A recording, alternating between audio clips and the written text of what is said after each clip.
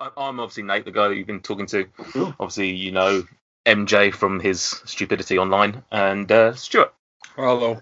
Hey, how you doing, Stu? No, good one. Cool. With the pleasantries out of the way, let's do a podcast. Whoa! You don't always need to do that, Michael. Sorry. But it is nice.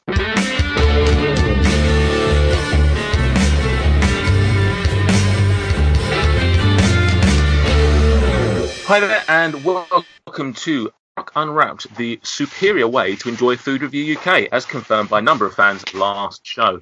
My name is Nathan Peterson, and tonight's show will be a big old batch bake of brownie chatter. But first, I couldn't think of any good brownie puns to describe our first host, so I'll just tell you his name is Stuart Bullock. It's Stuart Bullock.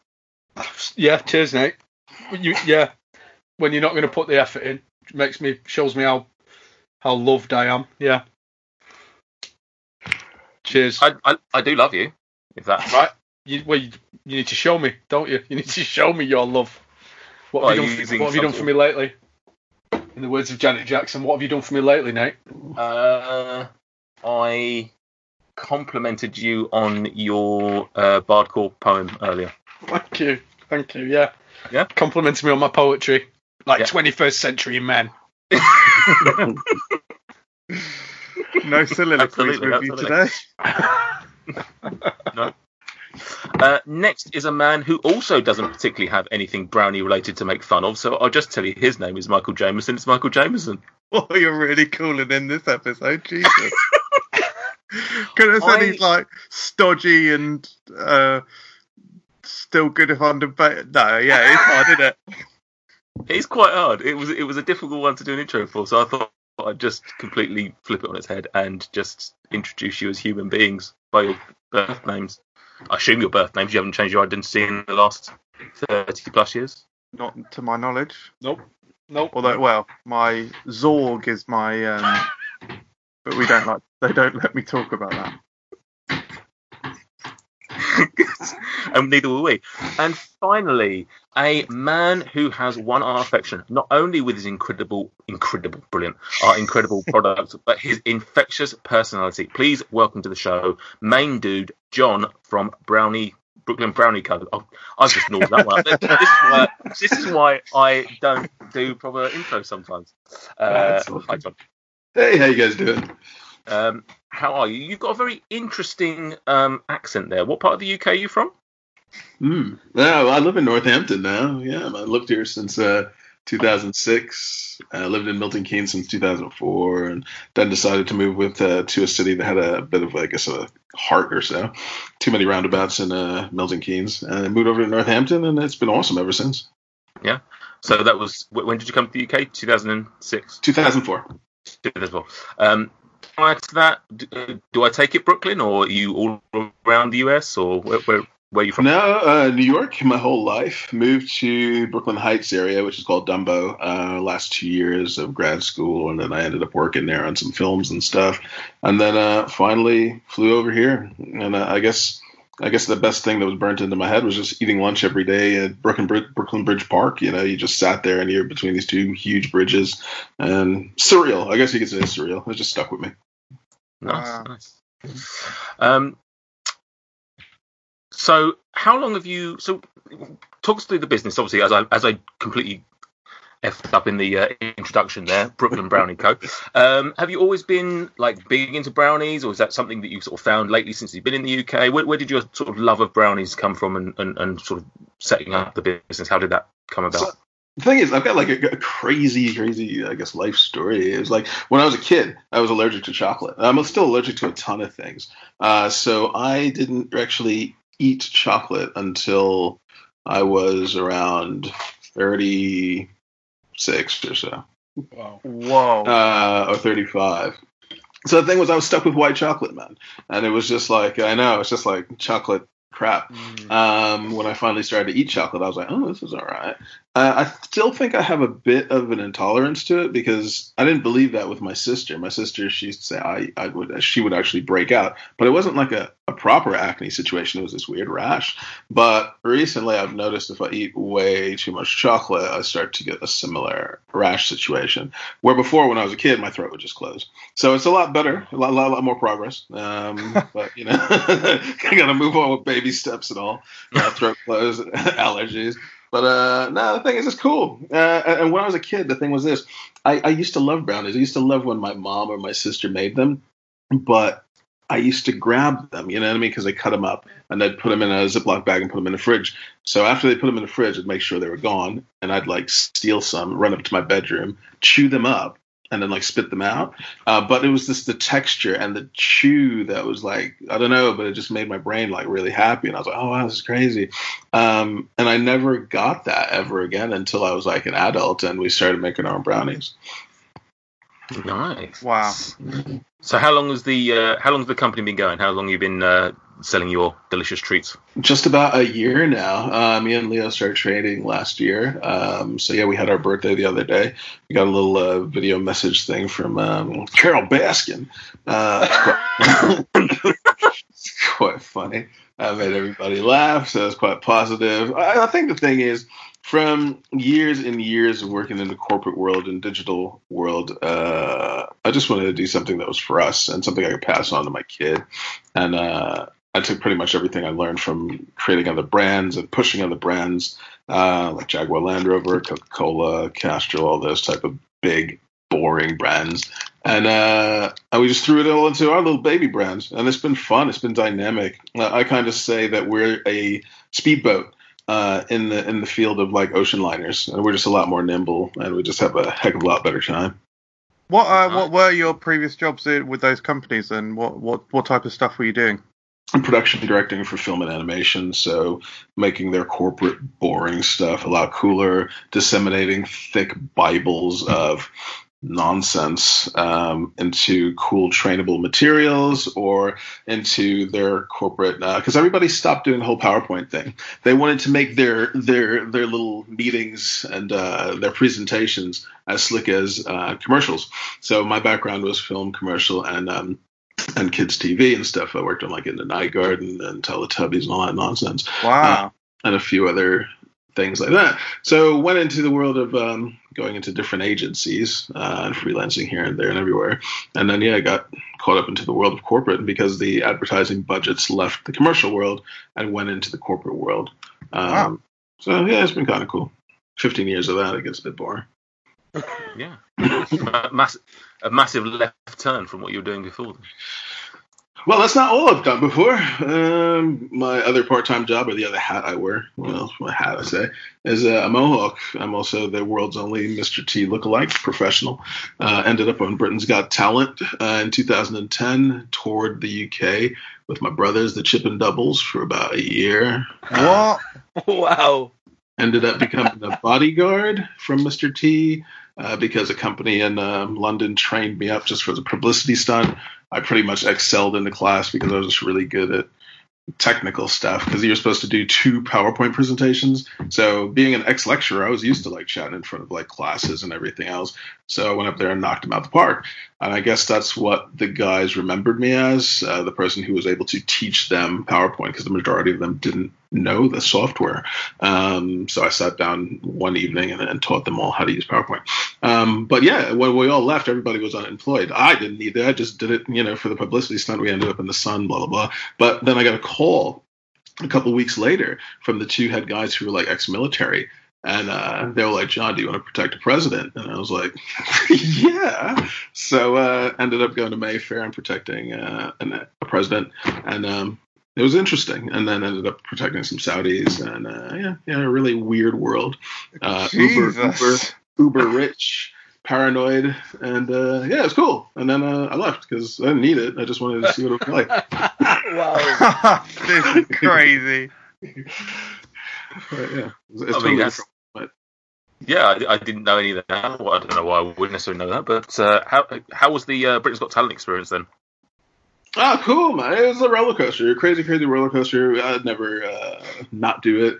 it's interesting when you look back at it and you watch it now as from being a contestant. You're kind of like, okay, this is how they do this, this is how they stage this. But it's cool. It's fun. It's all part and parcel. If you go there expecting to become a millionaire, that's the worst attitude to have. Yeah. Just go there and think, hey, man, we're going to have a good time. And in all honesty, we went there, the 7 of us, and our big thing was, if they start buzzing us, we're going to take off our capes, and reveal that we're all lookalikes. So we exist, tell the world we exist. But it went down a storm, man. And we had the longest applause ever in Britain's Got Talent history up until that point. 7 guys who couldn't dance and were just goofy. It just really worked well, man. Everybody just dug it. We were just like a living Madame Tussauds. We always brought, I guess, a bit of levity to wherever we were booked. And just the fact that we're just normal dudes. We were never up our own, behinds that we didn't have that wall of like, oh, we need security. No, the 7 of us would like crash through the security gate and run to Burger King really quickly before we'd go to like get on stage. And people would be like, and we'd be like, yo, can we cut in front of you? And we'd just like hop in there, grab our food, and then run backstage and just eat it on the curb. Where there's other acts who would not even make eye contact with some of the people coming to see them. Where we were just like, yeah, man, you want to go grab a burger? You want some of my fries? We're just normal dudes, and we still are. Nice. Bringing it back to where we all began, the brownies. It's been a couple of months since you collabed with the lovely people over at the Chocolate Smiths. How was that? Was that a crazy situation? Because obviously those bars do pretty well, and I think yours was definitely one of the more popular ones. We shattered a lot of records with that one, man. Steffi, I don't think knew what she was getting into when I kind of proposed it, because when I found out the format, the thing was a little bit over a year ago, we were customers. We bought their first one, which was the cookie collab. And at that point we bought it, and we were one of the people who bought 10 of them when everybody was waiting online. And then afterwards I just trolled everybody who didn't get one, but that was under my other personality, which was the Mr. T personality. I never thought I'd be baking or any of this other nonsense. So I was just like, oh yeah, my bar tastes so amazing. Everybody's like, oh, it's not fair, Steffi. You need to put a cap on it. And I was like, and I ended up buying another 5 the next day. I don't know. I just get really competitive when people lose out. But this is my nature. But it was great. I loved those cookie bars. And then that was it. Steffi started following me as Mr. T, and she's like, oh, you're funny. And we just bounced back and forth. And then when I started the Brooklyn Brownie thing, I just sent her a message. And she was like, oh, it's you. What are you doing? Baking brownies, Mr. T. And I was like, I'm just doing it. And then a couple of months after she saw we had a bit of traction, she was like, you ever thought about collabing with us? And I was like, not really, but yeah, I'd love to. I never thought I'd be that serious. But she was like, well, it looks like your numbers are getting there. And then she tried and saw like our Biscoff brownie, the Biggie Scoff, and yeah, she said she loved it and she needed to do something with it. So all kind of rolled out from there. It got a bit ridiculous. I think we sold over 5,000 units in a month. But at that point, I kind of made the proposal when she said that we were going to just do it for a weekend. I was like, well, why just do it for a weekend? What else are you going to do for the rest of the month? And she was like, well, I don't know. And I was like, well, why don't we just do it every weekend of May and go like May Day or something crazy? We're in lockdown and we might as well change the rules, you know what I mean? So she was like, yeah, why not? Let's see what happens, because it could flop or it could go really well. And then it went really, really, really well. And yeah, it changed the game. It was really cool. Yeah, it's good. You were lucky enough to have one, weren't you, MJ? The collab. I was, yeah, phenomenal. It's unbelievable. Yeah, I'm not. It looked like it was the. Generally speaking, it looked like most people were saying it was the best one, and I can totally see why. I think it's the thing is they're all unbelievable. Yeah, it's definitely my joint favorite. Yeah, that it is one of the best things, one of the best confectionery items I've ever eaten. Ah, it's cool, man. Crazy. Really cool. And that's not just because you're on here, John. He would say that anyway. No. He's an honest man. It was the best when I watched him eat it. He ate it, and he like he sat backwards. I was like, "Whoa!" Yeah, I've never seen.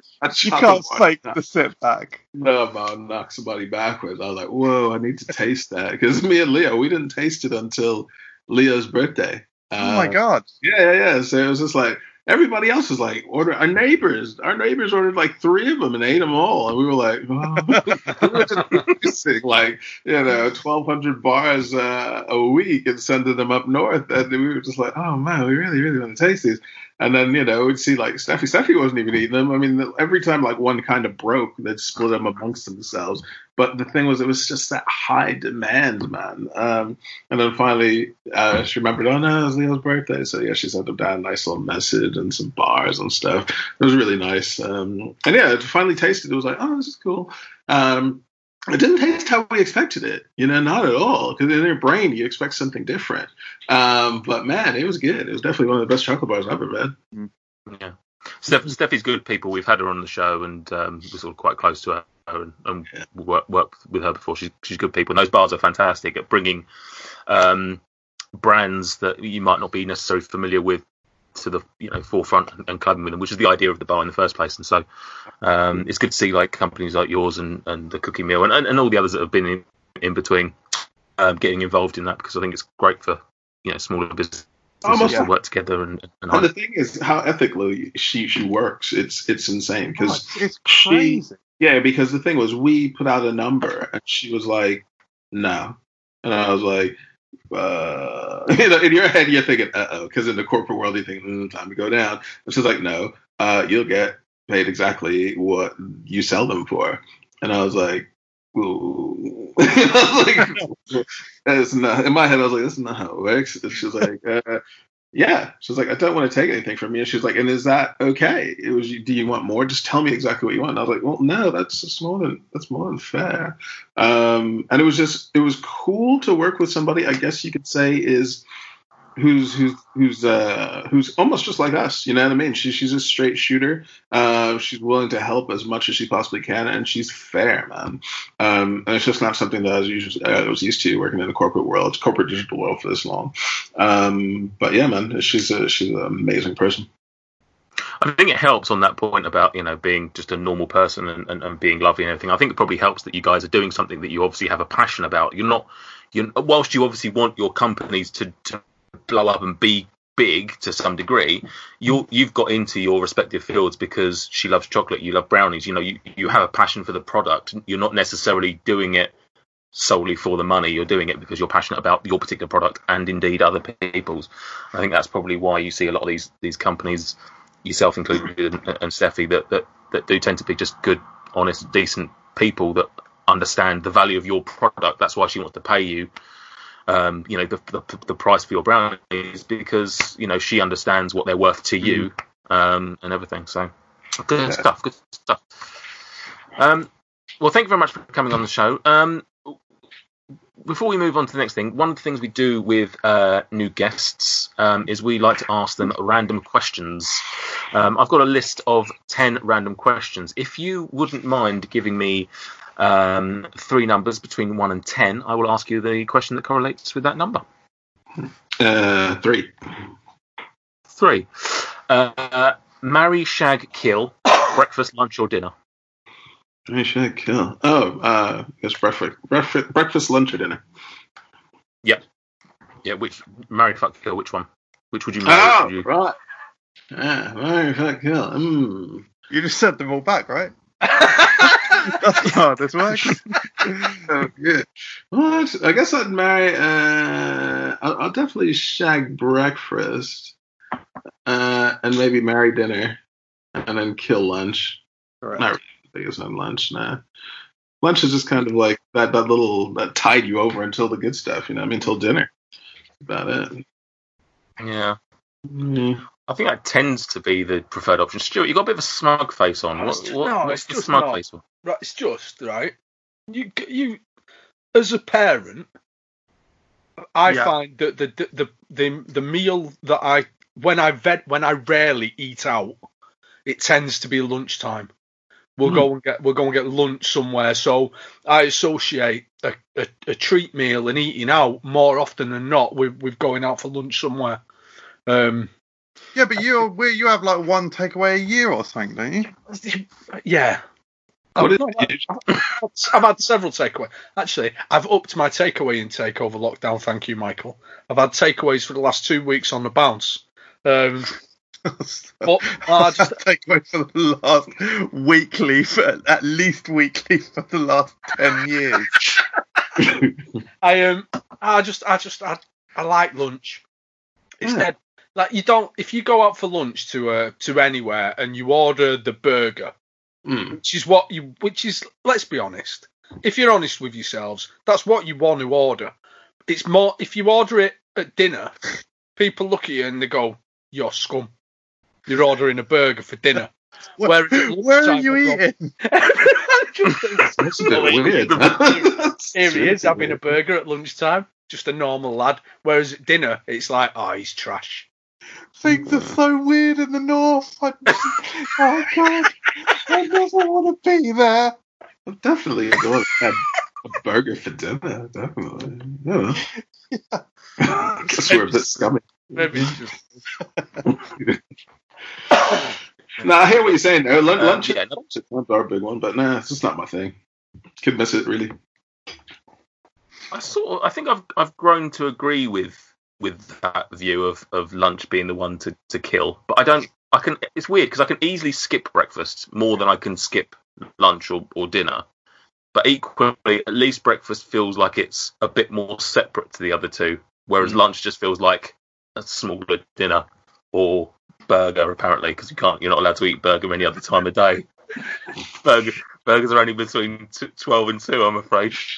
Jesus, that's a bit weird, yeah. But but the thing is, think about it on like a Sunday. If you have like pancakes, you have a huge breakfast. You have that nice, beautiful breakfast. Yeah. Not everybody, but there are set times for that. Lunches, usually, I've realized that people want to get a bit fancier and they call it brunch or some nonsense when they want to make lunch fancy. But lunches is usually kind of like hit or miss. Yeah. Yeah, it's weird, isn't it? Because breakfast is the most skippable meal, easily. Yeah, totally.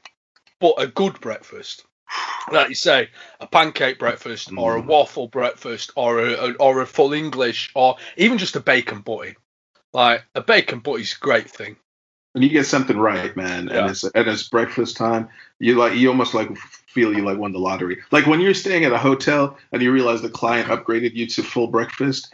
You're just like, it's like you've won the breakfast, you've won the lottery, man. You know what I mean? You get paid to do your gig and you get breakfast.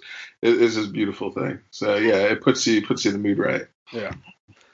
I do think lunch is the only possible answer. I would like to kill dinner, but it's just not feasible, is it? Oof. Just not feasible. So lunch has to take the bullet. Defo. Yeah. Sick. I'm glad we took that one through. I don't know who's safe. Another two numbers, please, John. 7.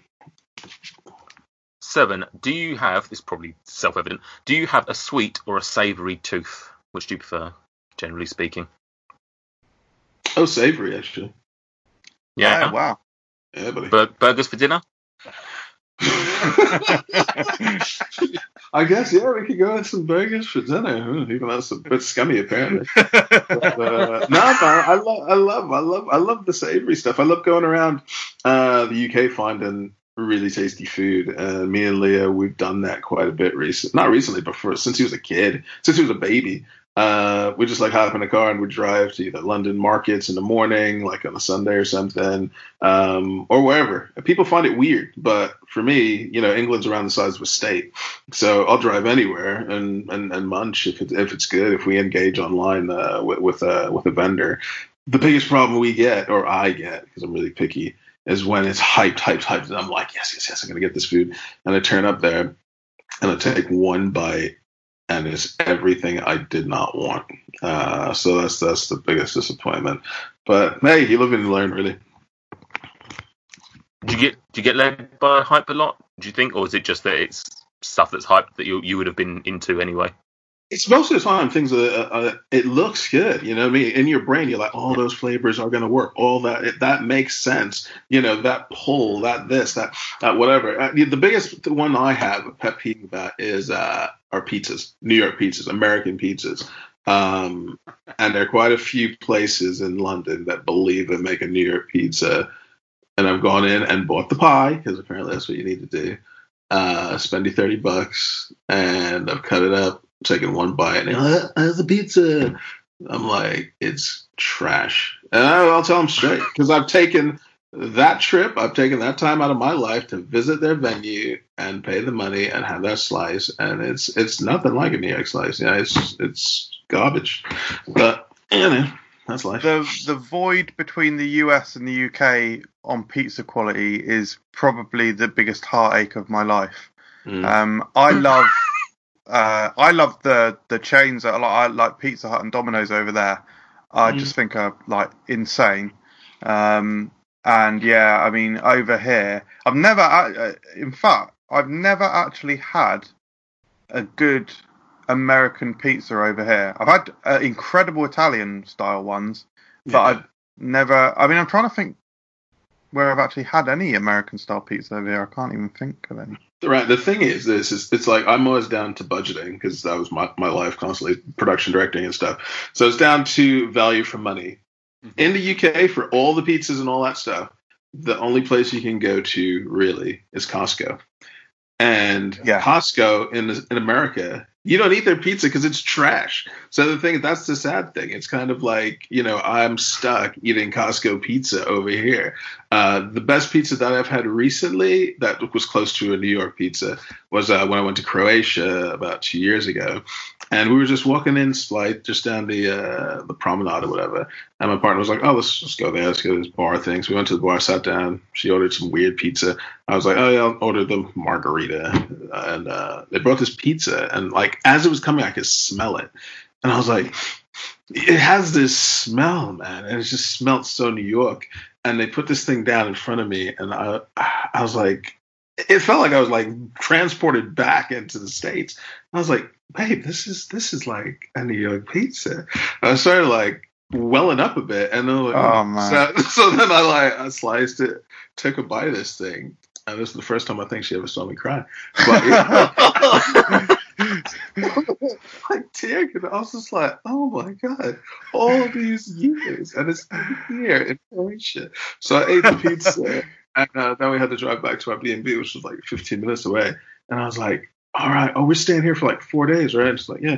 I was trying to figure out all the different ways that we could get back into town, just to get another pie. We ended up going back, and I had another one, and it was just brilliant. I hated leaving that area, going down to Zabrovnik, whatever. But, oh my God, that's been the best pizza ever, man. Oh, man. Yeah. Oof, definitely go to that pizza place, man, if you ever go to Croatia. Yeah, if I do go to Croatia, I'll let you know. Find out where it was. That's definitely that.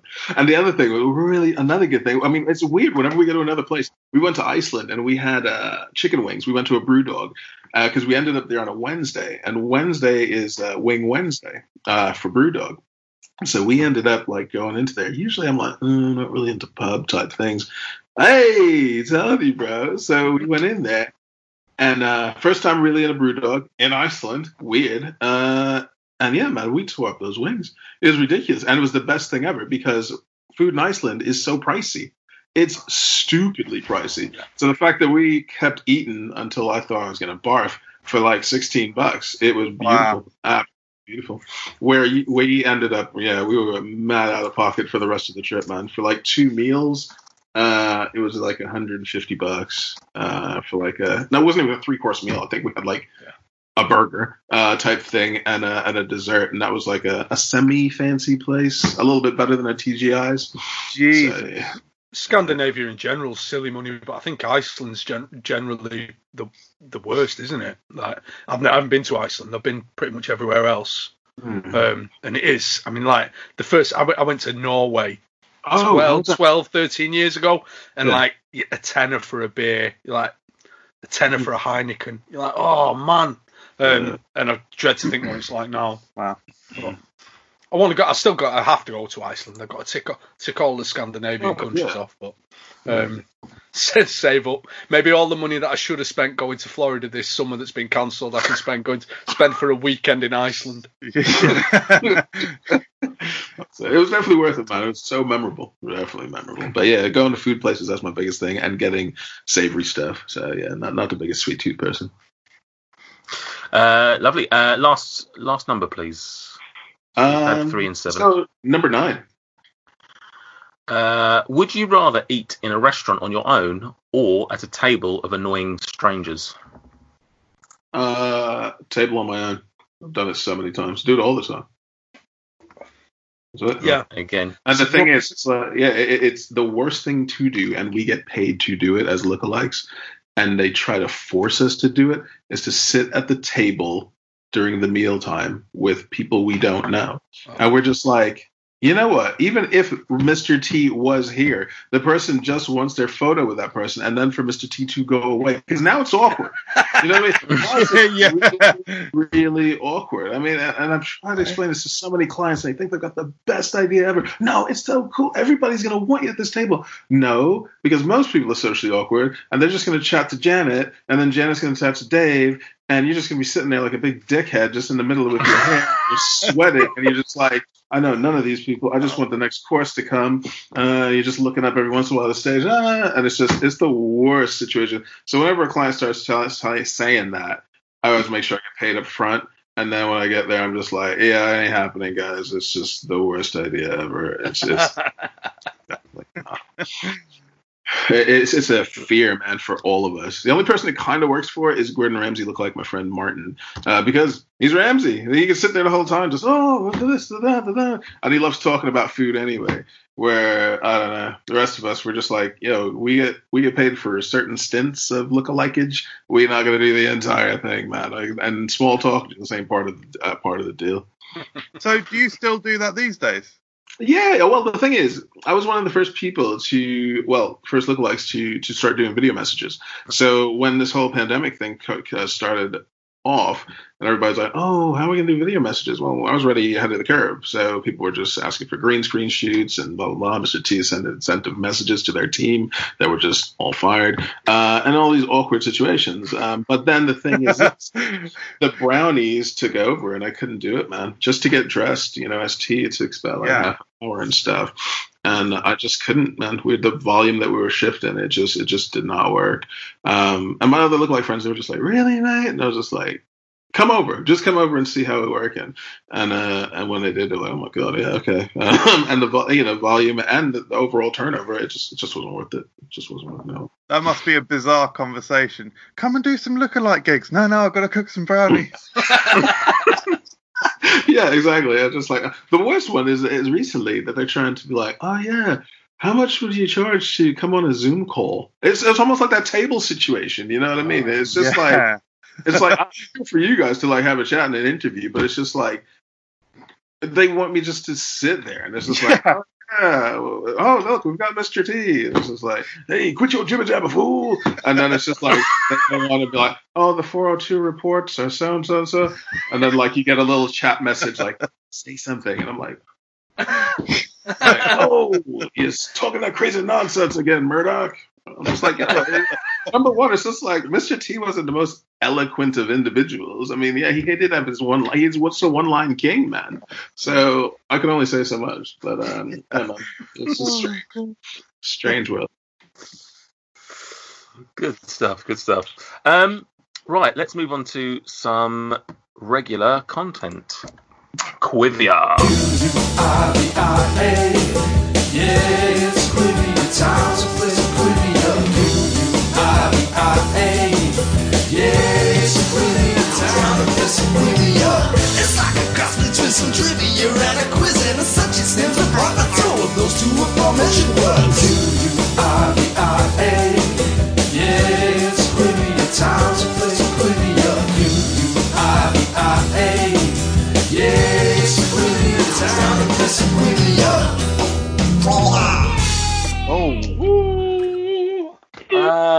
If you thought I phoned in the introductions, wait until we get into Quivia.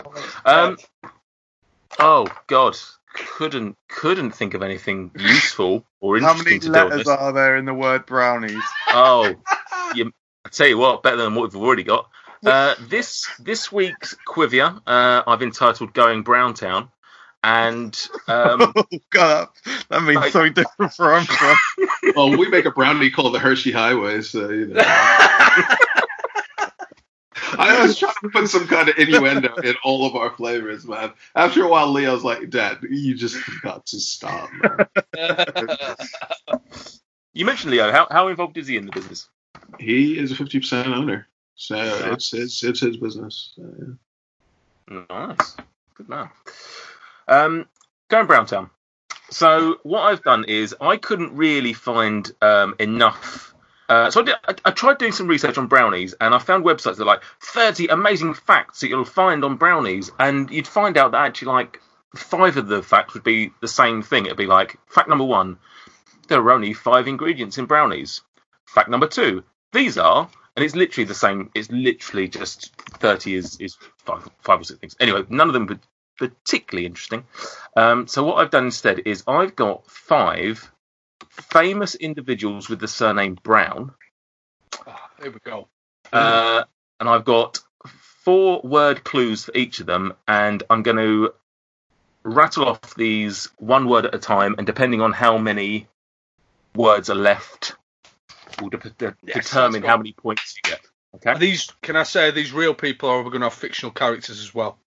Combination. Some real, some fictional. Right. Okay. As with some of our other games, when it's like cocktails and things like that, it will be a round robin. So first word will go to one person. If you don't get it, you can pass. But equally, if you guess incorrectly, you are out of the question. So I will start with Stuart, since he's gagging for this. The first one. First word, duh. Duh. Duh. As Duh. in, Can you duh. spell it, please? Like duh, like Duh. DH. duh, DA. or is it da? Like da, Ah, duh. ah, as in, right. DA. Yeah. Da. Oh, da. In the house. Where's this guy? I'll pass it on. Okay, MJ. Second word, Vinci. Da Vinci. Oh, Da Vinci. God. Brown. Da Vinci. So it's obviously. Oh. So Da Vinci. Oh, wow. The Da Vinci Code by Dan Brown. I There you can't go. believe I got one. I honestly, I won't get any more. That was pretty good. I was So thinking that's- da, as in, like, Yeah. the legit Duh. boss. Yeah, you know? exactly. Yeah. So next to you, John, for the next one, we'll give you the first word, which is best. Best. If you're not sure, you can pass, but Oh, hang on. I'm gonna write. if you guess, you're out of for the rest. Is of this question. for people, companies, and other things? Or? No, it's just people, although they can be fictional or real. I'm gonna have to pass that one. Okay, Stuart. Give me 1 second. Give me 1 second, because I reckon I can get it from one word. So I've just written it in there, and I'll hold this here so you know I can't cheat. Okay. Okay. Jeremy. In your Lego Ninjago notebook. Stuart, you're the nerd who recognised it from no branding on there, just the back of a minifigure, and you got it. So you're a bigger nerd as me. Stuart, the second word is friend. Big up. So just to clarify, I've written down the clues and the one. Cool. You're my hero, I guess. Yeah, it is impressive. Can I ask a question? No, don't end. Has this person been in the news recently due to a casting change in light of recent global cultural paradigm shifts? Oh, I hate you. Should I just say, is it Cleveland Brown? No. Oh! So, Nate, is it best friend Snoopy, Charlie Brown? Well, It is. Oh no! I thought you said best- Charlie Brown. Best friend Peter Griffin, Cleveland Brown. Best friend of Snoopy, Charlie Brown. Yeah, but Oh. Although I So- will say, like, Charlie Brown was the only person I could think of at the start of all this. So. yeah, me too. In my head, I was just thinking Charlie Brown or Darren Brown. Next one. Mind. You're up, John, and it's a cracker. The first word of question 3 is the. Oh. 4 points in it if you can guess it from the. Wow. Yeah, skip that one. Yeah. Stuart, Nathan. Godfather. Oh my God! I can't believe it. I know this one as well. This is insane. This is the best one. Shall I write it down as well? Don't need- You can do, but I think Stuart's Feeling got good it. about this one. I knew that. Godfather. So good. So good. I got this. It's James Brown, Nathan. It is James Brown. Well done. So, That's 3. I'd written down. Oh, I don't know what genre he is, but I put of music. Jeez, the Godfather. Yeah. The Godfather of Soul. That's the soul. Yeah. Soul, of course. Soul, all the souls. MJ. 88. Red balloons. I can't speak German. Is that German? A weird German? 99 Monstick Balloon. 99 Ballon. Say again, sorry? 99 Luftballon. 99 Stiegluftballon. Yeah, stop. Stop. Stop. I've been 88. saying for a while we need to break into the German market with this podcast. So thanks, guys. Keep going. 88. 88 Brown. So it could be the number That's of... an incorrect answer. His name is not 88 Brown. We'll move on. No, I don't know. Okay. John, 88 miles. 88 miles. 88 miles. No clue, man. 88 miles. I'm mildly stunned by this. 88 miles. I genuinely thought someone would get it from the first bit, which is interesting. Yeah. I mean, it could be like... I'm like Tarantino, the Crazy 88. That's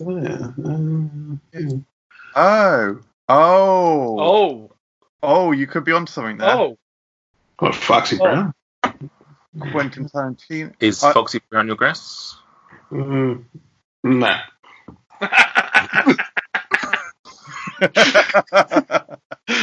I'll skip it.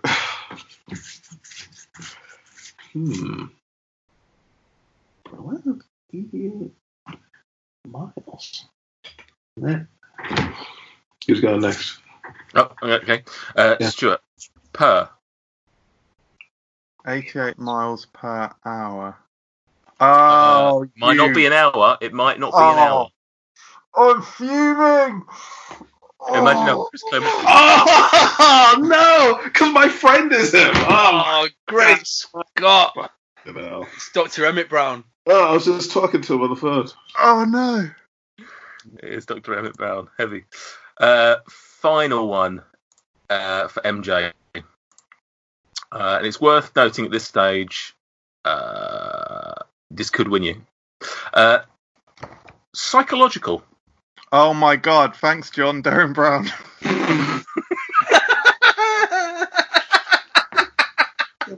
I wouldn't have got it. Oh, man. We had a gig with him. Man. He's crazy. The riddle. I've real always Darren Brown. assumed. Yeah. I've always assumed that I'd love he's to a meet decent Darren Brown. bloke. He gets paid Yeah. a fortune. Yeah. I'm desperate to see one of his shows. I think he's fantastic. Anyway, well done. MJ wins that one with some points. Well done, MJ. You've actually been 2020 is it's true. 2020 is a bit of a fucked up year because you've won quite a lot of these quizzes. Actually, I think it's probably probably your oh God, most successful year. I think it must be yeah. It must be the it must be the only year I've won any, right? I don't really remember feeling this. incredible feeling of crushing Stuart's will and spirit as often as this. Stuart, how do you feel? Yeah. Because you obviously you love winning Quiver, and I think you put quite a lot of. You sort of wear your heart on your sleeve with Quivia, don't you? Because you call yourself the brain of Quivia, and typically you win. Not wearing any sleeves. I've got a vest on. Shit. Nate here. If you're like me and have a dangerous amount of disposable income that you can't be trusted with, why not head on over to patreon.com and give some of it to your favourite food review channel and podcast provider. And while you're there, why not give us some money? Way! Nah, but seriously, patreon.com/Food Review UK. Help us get Gossy some new glasses or something. He looks ridiculous. Lovely. I imagine it tastes beautiful. And speaking of things that taste beautiful, why don't we talk about some brownies? Let's get into the sugary high of this episode. Brownies. I have to say, I am coming into the brownies game a little bit late. For quite some time, I've been quite disrespectful to these little sweet treats and not particularly a fan. However, I think that I'm starting to like them. So I'm going to need some guidance from my three learned friends on this podcast as to why I should give them more of an opportunity. So tell me, what's so good about brownies? Anyone?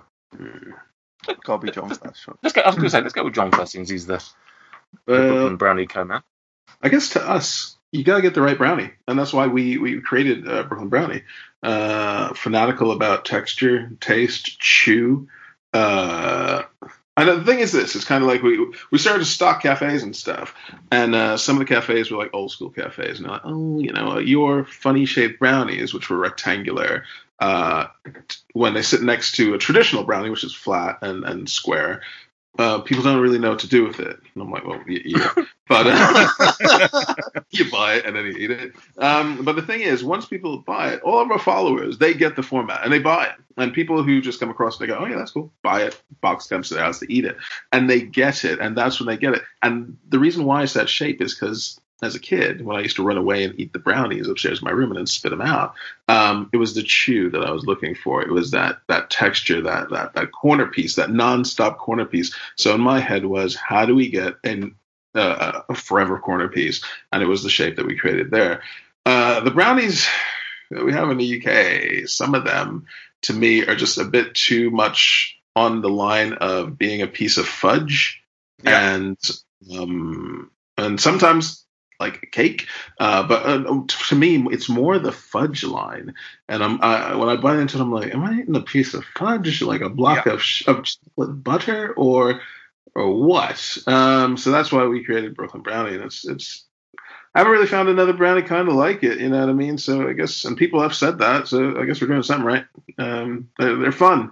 Brownies can be really tasty, but when you go down the other route of making this block of butter that's chocolate based, it's not nice to eat a ton of them. I mean, with our brownies, you know, we do a lot of constant market research. We do things that other brownie companies don't do, because I just follow the format of what I've been doing for other industries.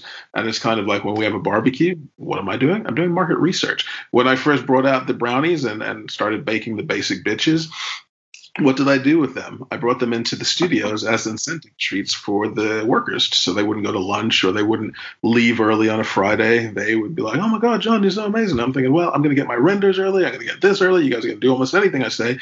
And while I did that, I'd bring in the cooked brownies, not knowing that I was going to do anything with it later on. And I'd bring in other snacks from like wherever. And it was always interesting to see how the brownies went down fastest, always the fastest. So yeah, there's definitely something in brownies. Just got to be cooked right. And I think MJ was chatting to me before about it, man. And he hit every single nail on the head, you know, because when he was telling me about texture, bite, taste, and everything, he was right. It was something that I was fanatical about, because if you don't get it right, it sucks. I've got to stop you, John. I know you're a guest, and we have to give you a little bit of respect. But there's a thing you need to know, and that is we do not pay MJ any compliments on this podcast.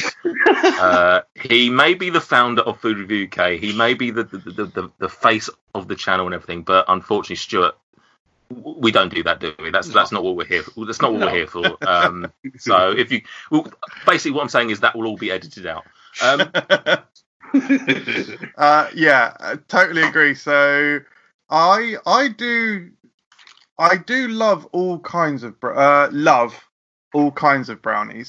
Those fudgy ones that you talk about, the thing with them is, whilst I still like them, it's like you say, you can't like session them or anything. And honestly, like after I've had, if I have like a big like fudgy one, 100% I'll feel sick.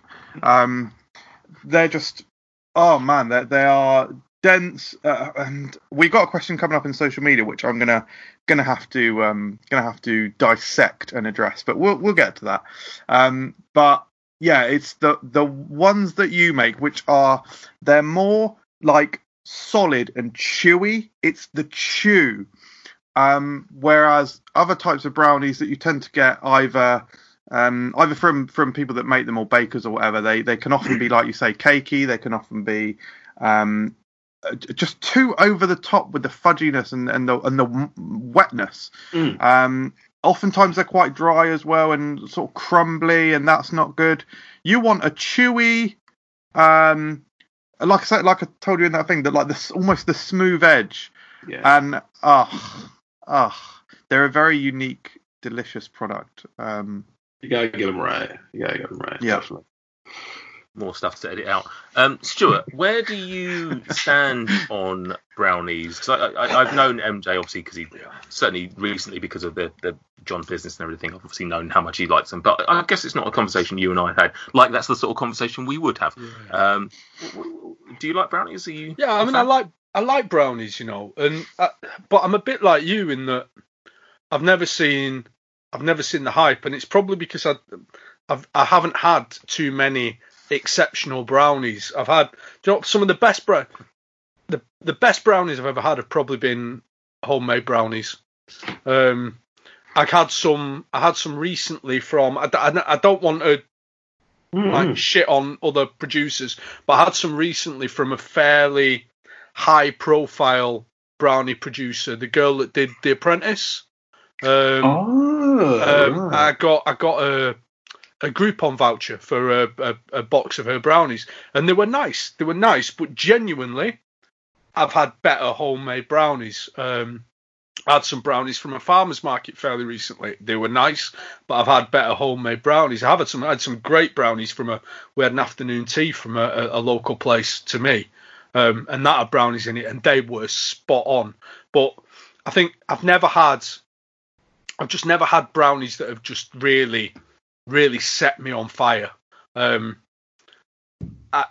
I must admit, like I've seen some pictures of your brownies before, John. Right, and my wife saw them on a Food Review UK post, and she was like, "They look just absolutely filthy, like filthy in the best possible way." And I kind of zoned out of what MJ was saying about brownies before, because I've been on your website for the last 10 minutes or so, and I think that like just the toppings, the flavors, the things that you're doing, they're hype. They look like hype brownies. That's what they look like to me. The kind of things that they're, and you see a lot of these hype products on like Instagram and what have you. But I'm gonna have to try some of your brownies, because they are. I'm looking at the Smorgasm brownie, and it's making me feel uncomfortable. Smorgasmic. Yeah, Smorgasm. A lot of people dig it, man. A lot of people dig it. There's the one brownie that I've had recently in the UK that I thought was a really, really good brownie was the Little Bakery brownie.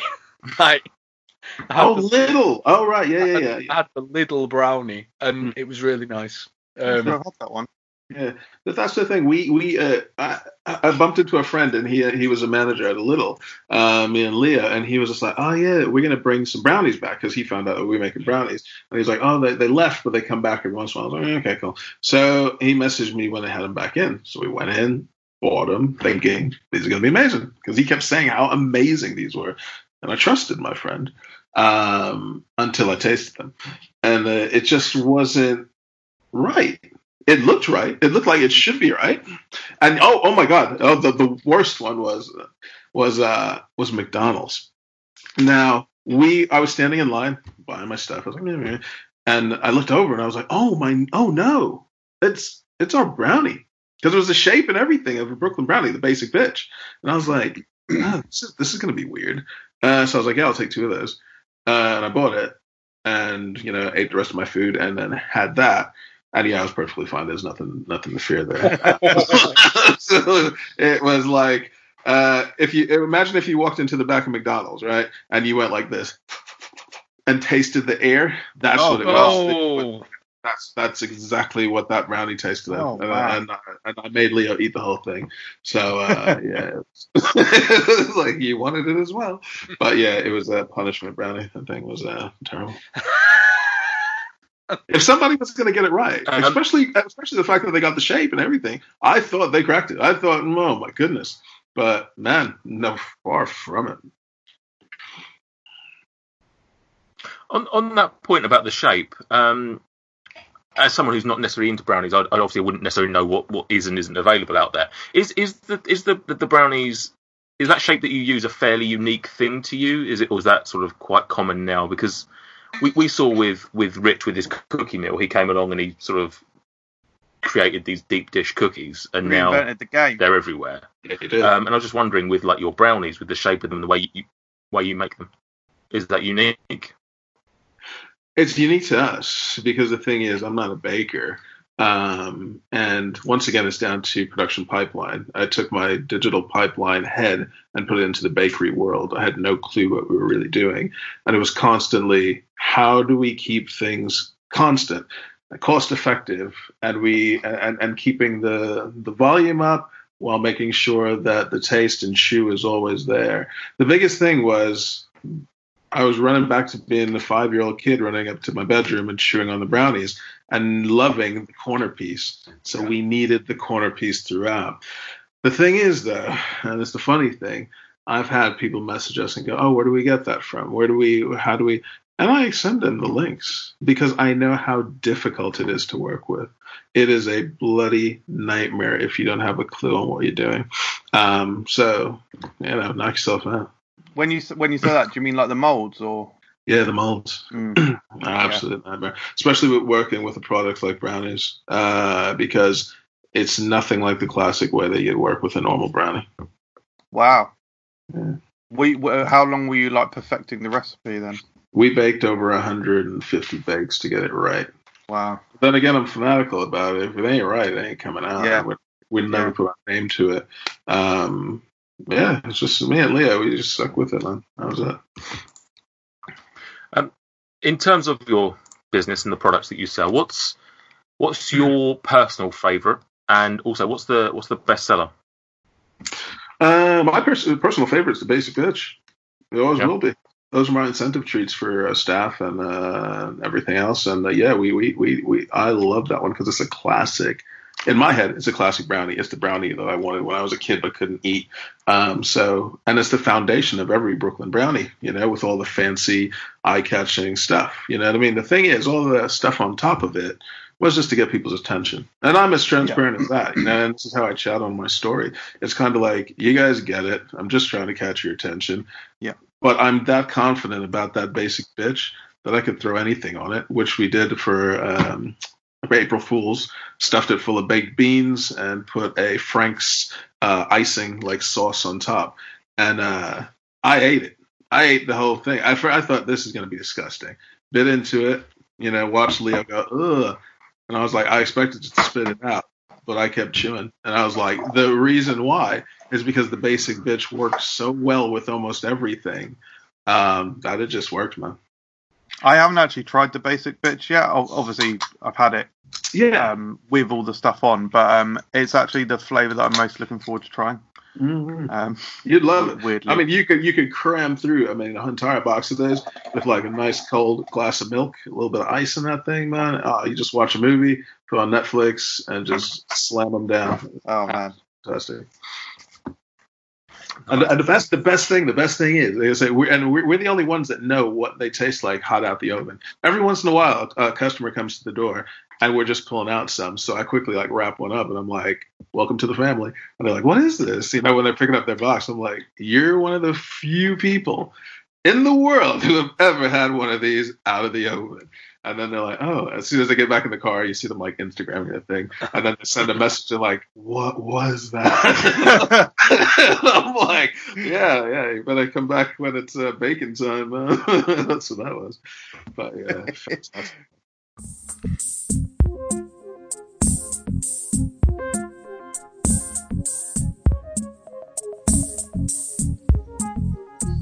Social media, what does it mean to you? Facebook, Instagram, Twitter, hey, follow, retweet, make our day. Social media, what does it mean to you? Facebook, Instagram, Twitter, hey, follow, retweet, make our day. You can find Food Review UK on Twitter at Food Review UK, Facebook also at Food Review UK, and on Instagram at Fruitgram. Check it out. So moving on from that slightly, so obviously you're obviously a big fan of just the basic brownie. So this is probably more to MJ and maybe Stuart. What? Obviously answer yourself as well, John. But what is your favourites in terms of any other toppings or fillings, or how does that work with a brownie? Because it does seem like, unlike other, say, cake products, it feels like a brownie should be a brownie on its own, and the rest of it shouldn't have toppings or fillings. But obviously we're starting to see that more and more, like you say, with the hype brownies and things like that. So what does work? What do you think works with a brownie? Anyone? White chocolate chunks. They drive me fucking wild. Because brownies tend to be, brownies are quite rich and deep in chocolate flavour. And when you get white chocolate chunks, not only is it the added texture in there, especially if it's a chunk, it's like a snap inside it, but then the sweetness as well. Yeah, that's the one. And this is why you like the banana one, because I have white. Yeah. So I was also going to say I wouldn't have necessarily thought the banana. I wouldn't have necessarily thought banana and brownie, yeah. But the what was it called, Bananarama? It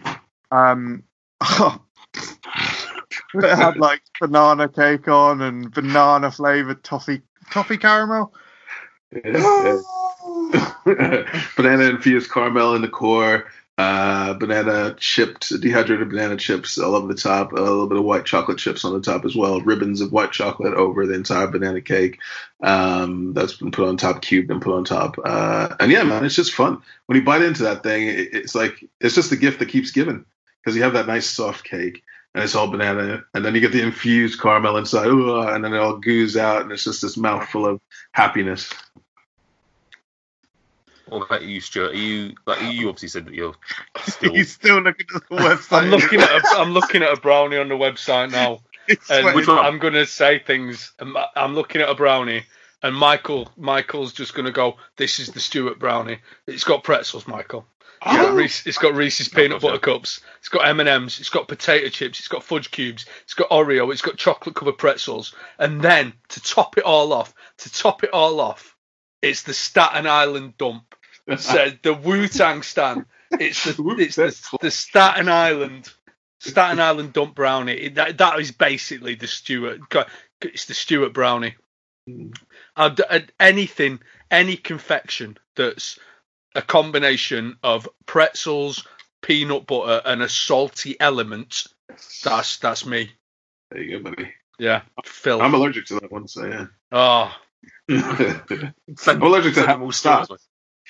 I would have always been reticent about the crisp in a brownie, and then Rich used to do the monster cookie with the potato I was going to call them potato chips then, and then I remembered I'm English with the crisps in the cookie, and it's just a win. It's all about texture. It's about imparting salt and texture. Yes. The two things that, as a discerning older gentleman, I need in my confection. Salt and texture. But that's the thing. But with any food like that, it's a funny one, because most people don't fully understand the taste and the textures. it's all mixed in there to get you to eat more and to eat quicker and to enjoy it better. The salt's sweet, and it just bounces back and forth because you don't get overwhelmed with too much sweet. The salt kicks that out, and you just want more after you eat the salt, and you have the sweet. It's fantastic the way it really works, man. So when I saw that, I was like, well, people dig peanut butter. I'm allergic to it. But it seems like a lot of people like peanut butter, and I love pretzels. Pretzels are fantastic. Potato chips are ridiculous. So let me slam that all in a brownie and feed it to Leah and see what happens. And he loved it. He was like, yeah, Dad, this will work. And then, when we had our next barbecue, fed it to some people, and they liked it. We sold it. Yeah, looks insane. Do you know what I'd love to see on a brownie? I'd love to see a brownie with Snyder's jalapeno pretzels in it. Because I do like the chili chocolate vibe as well. I do like the spicy and the sweet. Michael's pulling a face. Why are you pulling a face, Michael? There it is. A little bit. Well, A little bit hard. B. Yeah. Well, crunchy. I mean, I don't like them because of I just don't. I'm not a massive jalapeno guy. I don't necessarily have anything. Yeah, I don't know. I think I do like them, and I think I'd be concerned with the texture, that you're just biting into a brownie and suddenly you crack your tooth on something that's in. At least when you're having the pretzels, you understand what tensile strength is there. Into the teeth. Yeah. Whereas just going in, Yeah. Like, you have chosen actually the hardest food that is in existence there. That jawbreaker sprinkled on top. Yeah, sprinkled would be. Crushed up would be alright. Yeah. I mean, there don't have to be massive chunks of it. Like, I'm not. Just buy both. Just buy the basic bits. Just buy the Snyders and just ram them in at the same time. That's it. Fair enough. Yeah. Yeah. That's usually how we get the kid flavor combos. You have your basic, and then we just go, let's have, what do we have here? Some Jamaican ginger cake. Let's try this and that. And then we go, that works. This works, and take it from there. Have you got any sort of flavors on the horizon that you can talk about? Yeah. We have quite a few. We've got the One Love, which is going to be like the Bob Marley one with Jamaican ginger cake and a caramel core. That's going to be quite tasty. Ribbons of white chocolate on top. We're thinking how we're going to do the core with the caramel, because before we did the banana infused, I don't know. We might try to figure out if we do a little bit of rum infusion or something like that. But yeah, it's going to be one of those ones where it's like, you guys like rum and raisin ice cream? You guys kind of like that? It's going to be kind of like that. You get a little bit of a warming sensation, but you're going to get such a fantastic brownie. It's going to make you smile, so that's why it's going to be the One Love brownie.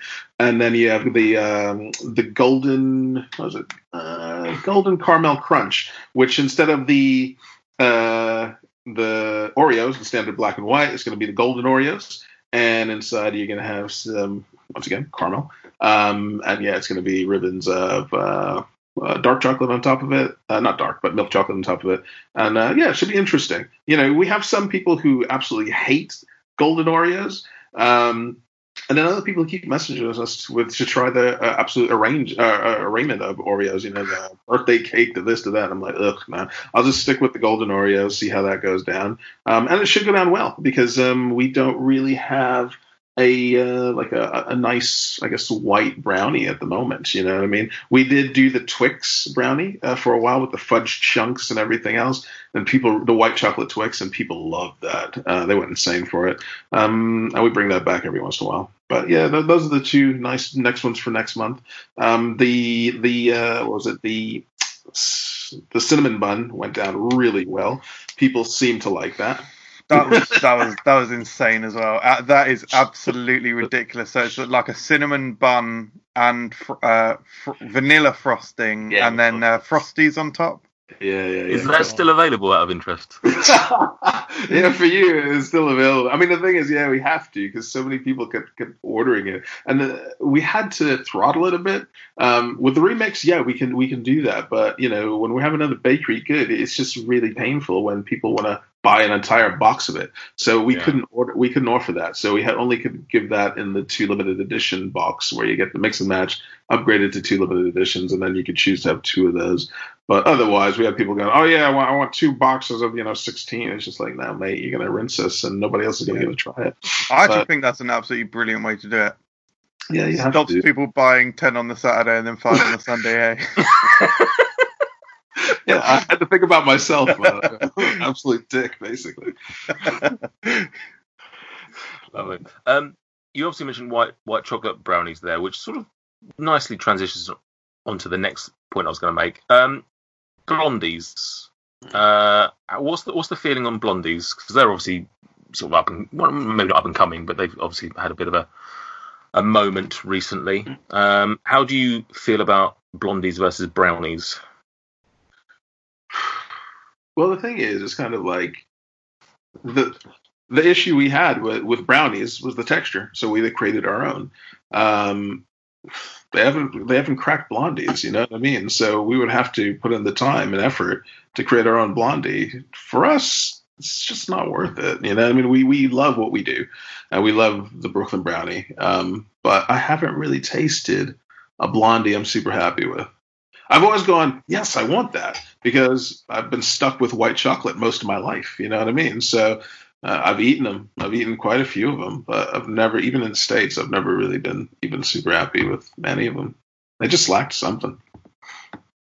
I sort of agree. I think I like I said, I've never really been huge on brownies, but I think I sort of started. I had one or two blondies which were fine, and I liked them, and I probably liked them more than most brownies that I'd had. So I came into the brownie world from the blondie side, so to speak. But I do feel there is something a little bit lacking about them. They just don't have any real like kapow about them. They're serviceable, they're fine, they're nice, but there doesn't seem to be anything there that's amazing. And anything, when I have had it, it tends to be the fillings or something in it that I've liked more. Like, Yeah. so if someone's chucked a load of Biscoff in it, I like the Biscoff. It's not necessarily that I like the brownie per se. MJ Stewart, same. I think the only thing that only reason I can think of for blondies is that there are a couple of flavours that I would enjoy in that format that I don't think would work as well with darker chocolate, milk chocolate, or dark chocolate. So raspberries, I think would work really well in a good blondie, and Caramac. I was going to talk about that, but we did a Eat and Mess brownie, which people really loved, which was Eat That Mess, and it was awesome. It was pretty much like a mouthful of Eat and Mess with each bite. Had the raspberry sauce on it and everything else. Had little raspberry heart gummies, which were cool texture as well, because they just weren't just gummy. Because you expect when you have a gummy sweet, it'll either get hard or whatever else. But we found this really amazing natural puree gummy hearts that no matter what, they wouldn't get hard. So it was just really nice, soft puree as We've you all been there. Yeah, need a bit of Viagra. But no, it was fantastic. And then they had meringue and all that stuff. It just really worked well with each bite. But the Caramac one, we still need to figure out. I'm trying Caramac here. I'm not a big fan. So I can't imagine that would add much to a milk chocolate. You know, I feel like the chocolate would probably just overpower it. Yeah, definitely. Yeah. But I would say raspberry works fairly well with milk chocolate. I'm not saying it's necessarily the ideal. Yeah, it's just a completely different beast. It's like a Black Forest instead of white and raspberry. A white forest? In that circumstance, I think I'd rather have the cherry than the raspberry with the milk chocolate of a dark chocolate. Raspberry's got that shine. It's just a lighter thing, isn't it? Yeah, I'm not here to advocate for blondies or anything. I think you are. I think generally speaking, they're at the dead end of the baked goods spectrum. But no, I get what you're saying, Stuart, because it's like if I get a raspberry coulis or a raspberry sauce, I love to drizzle that over like a New York cheesecake. Now that's nice and sharp, and it's just beautiful. With each mouthful, you can eat that. It helps you digest that entire slice of cheesecake. Sometimes that gets a bit much, but with that nice sharp raspberry, perfect. Cutting through, You've convinced me, Stuart. I'll try and find a blondie company so we can get them on the podcast. You're such a fan of them. If you want to talk to a blondie fan, do you reckon there is literally a dedicated blondie company? Of course there is. That's hipster baking at its finest, that isn't it? So I like to think that I love blondies, and I have had a few good ones, but I think the main problem with normal blondies is that I don't know, it's going to sound stupid, but the flavour of the science is too strong. So, like, you can taste, like, the eggs and the flour and the sweetness and all that, and they're never like, you never have, like, a chewy Milky Bar one or something, and also you never get that chewy texture either.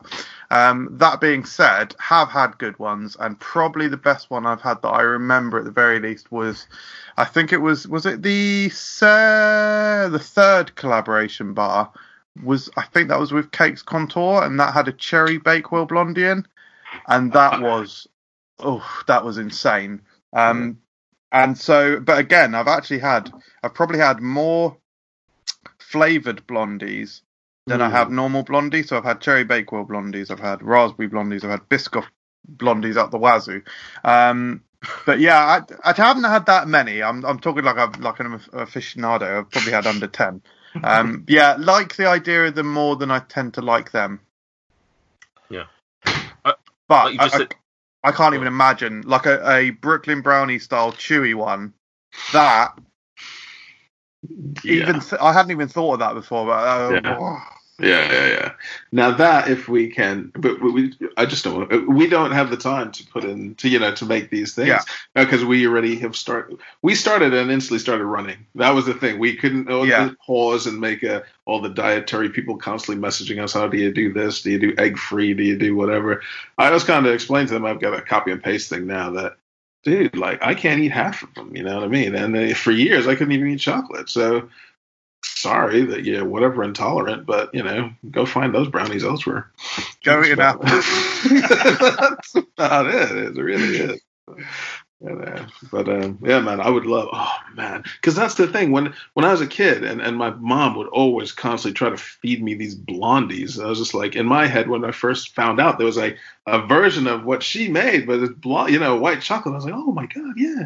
And I'd get this mouthful of disappointment, and I'm like, all right, back up to sneaking into the bedroom and chewing up brownies and spitting them out.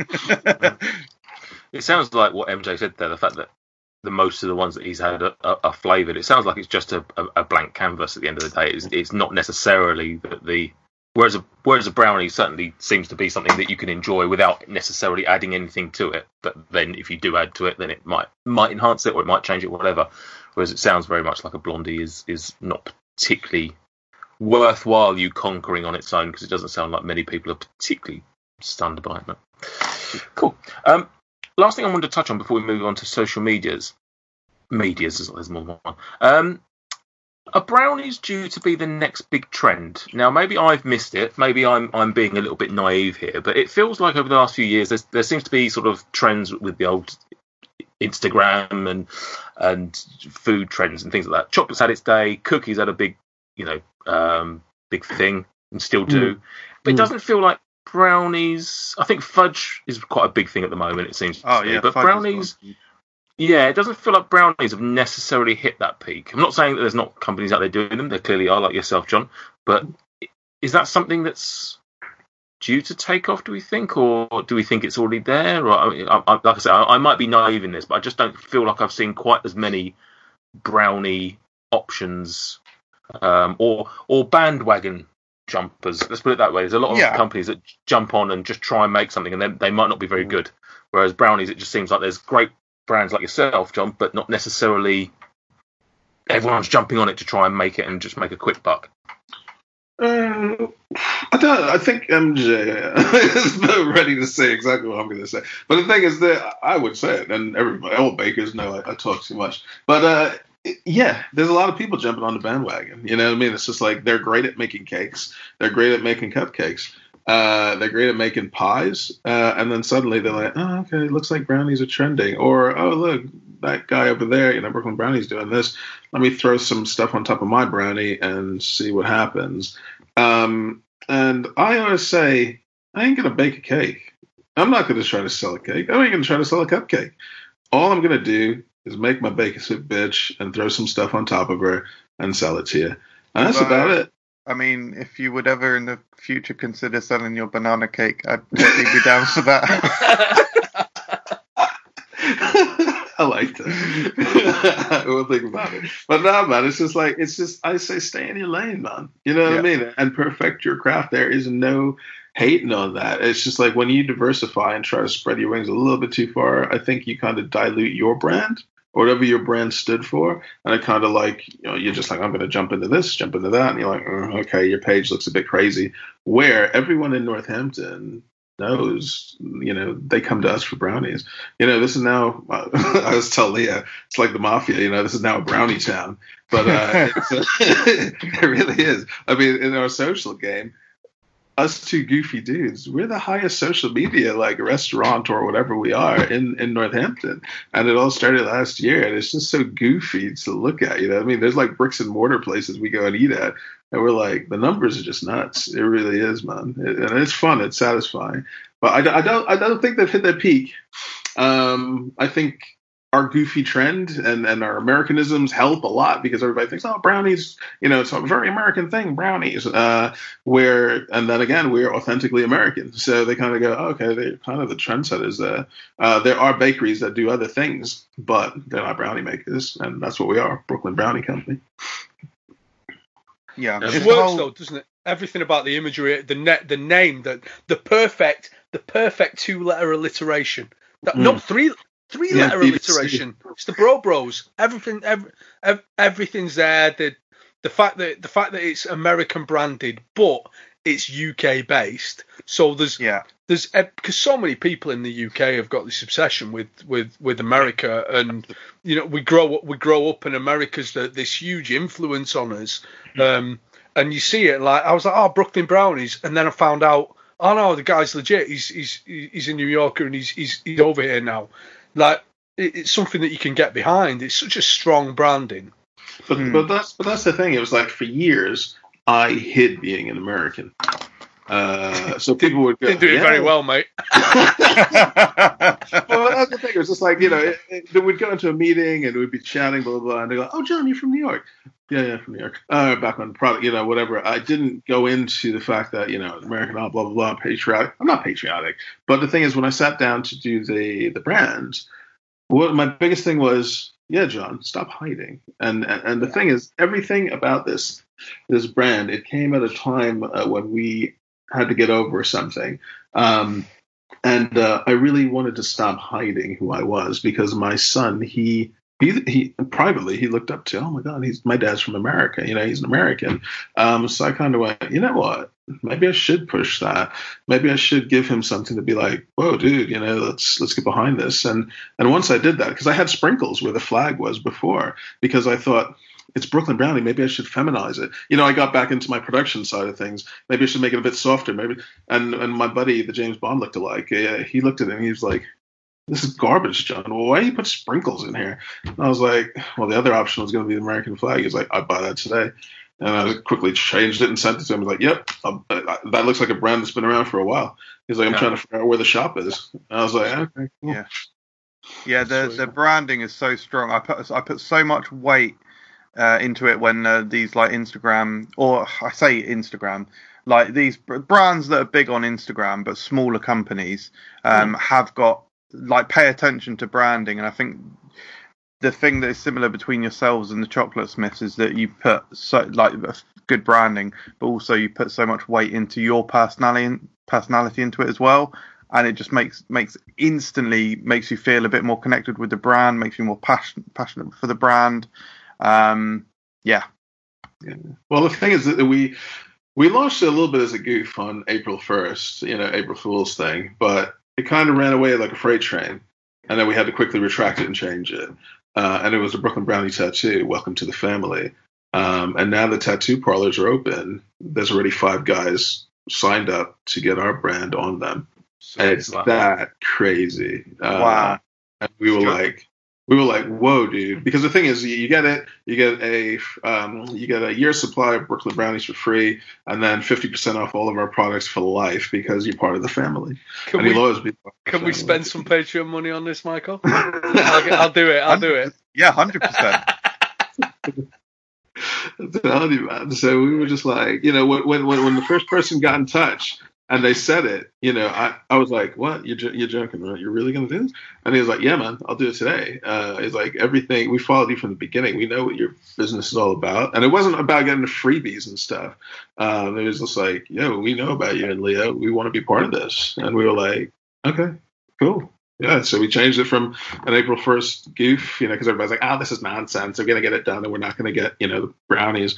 And we changed it to a real thing, man. And we got some serious dudes. One guy's going to get it the size of what our boxes usually are, like the 10 centimeter. And I was like, whoa. He's like, yeah, I got a nice calf piece. The minimum, wow. Yeah, I was like, whoa, brother. And he's like, yeah, I'm getting it full color. I was like, wow, it's beautiful. But and he's a banker. It's crazy. Top. But yeah, man, we've met so many cool people. It's absolutely nuts. I love the idea of getting Stuart just covered in food company tattoos at this point. Have you got a particular part of your body which isn't like? I've got a very large torso and there's nothing on it. Just to love a little list, maybe with like a code on it as well.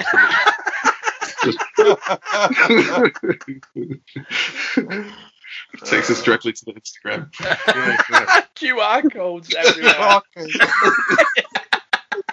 Brilliant. Oh, lovely stuff. Excellent. Well, I think that's covered brownies and blondies and all other D's. Stuart. No, not Stuart. MJ. Social media. Now. Yeah, absolutely. Please. Psych Man. It's time for questions that you posted on all the platforms that you utilize to provoke our replies. Although increasingly I'll present the forms of statements that require no response, as opposed to the questions we requested in our initial posts on the aforementioned Psych-Man.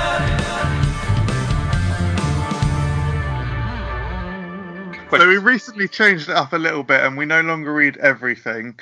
A good thing we don't either, because bloody hell. If you go and have a look at our Instagram post if you want to see the kind of comments that we don't read out. Anyway, it has put people off a little bit. So guys, do post your comments. We'll still read most of them, just as a few that we need to cut out. Don't send photos of shit. Yeah. I'd say that was a weird message I looked at this morning in a sleep in like a haze of sleep. I was like, oh, have a look at the old Instagram messages. Oh, this guy that recently messaged us saying, oh, hey, love the channel. Just randomly sent us a picture of a toilet with feces in. So I was like, is that what I think it is? So I thought, oh, I'm moving that out of primary. Let's put that in general. And Nate swiftly deleted it when he was up. Anyway, for the record, John gets comments from people who will get their logo tattooed on them. We get that. That's pretty much where we are in the ladder of things. Fan base, really, isn't it? So G188S says, "I like John." Oh, cool. Not a question. Not a question. No comment. G188S is. Yeah, Shelby X says, "Do you prefer?" So this is the one that I'm not going to allow anyone to answer before I address it. So Shelby X says, "Do you prefer soft and chewy brownies or more stodgy and dense ones? Also, what are you saying about the crispy edges you get when you bake them in the oven?" So let me address. You've said here the two options are soft and chewy or stodgy and dense. However, I think these are somewhat... I'm not saying that you can't get brownies that are those, but I think there's more different types. And also, I wonder if some of these are mismatched. So soft and chewy, I'd say maybe dense and chewy and soft and stodgy, if that makes sense. Crispy and chewy. But yeah, we've sort of covered the textures, but does anyone want to take that one or talk about the crispy edges when you bake them in the oven? What's the point, isn't it? You want the edges. That's the whole. That's why we want the corner piece, because it's got two edges on it, and that's why John's made the all corner brownie. Cornered the market with that one. Yeah.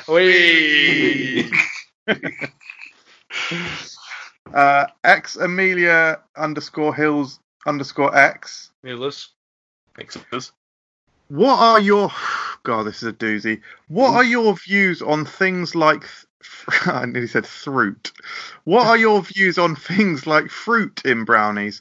I had to do cooking as part of therapy. We all had to decide what we would cook. We went for brownies, but we were told they were not healthy. So we had to put in... I nearly did it again. We had to put in fruit. And the group leader last minute decided to put a lot of prunes in the mix. And it was fucking gross. Hershey Highway. And safe to say we were all regular for the next few days. Jesus. Amelia's therapy, she's mentioned the things that she went through when she was getting better, and some of the stuff that she had to do is just mad. Like, surely that's putting assuming prunes it's in the other way brownies. around. Yeah, is that not making you worse? Yeah. Why are they putting that in therapy? What sort of sadists they've got running that? Shit your problems out. It wasn't Amelia who sent us the message, was it? God. So I've said this before. I basically am not a big fan of fruit in chocolate-based products. Like things like berries, berry-type things. I'm just not. I'm not down for it. Prunes. I mean, that's on the lower end of that. Prunes. What would you say about sweet potato? See, now that I'd be all over. It's the clawing sweetness and berry-like fruit. So like the less sharp fruit. Like obviously, I loved the Bananarama. Yeah. Sweet potato. I'd be down for that. Fine. Yeah. Sweet potato. Definitely. There's a producer who makes. Because the thing was, I went to London when it was markets again because I saw something on Instagram. I tried my first sweet potato brownie, and it was so lackluster. But I bought it already, walked away sad. But when this person popped up on Instagram, this other person, and we hit it off. Me and this person, I was like, oh, okay. But in the back of my mind, I kept going, oh, but he makes sweet potato brownies. It has everything that I don't like in my brain, because I had that bad experience. And they're like, no. We just hit it off. We're a great guy. And then when we were doing the Steffi's orders, the way too many, because we were also doing our clients' orders as well.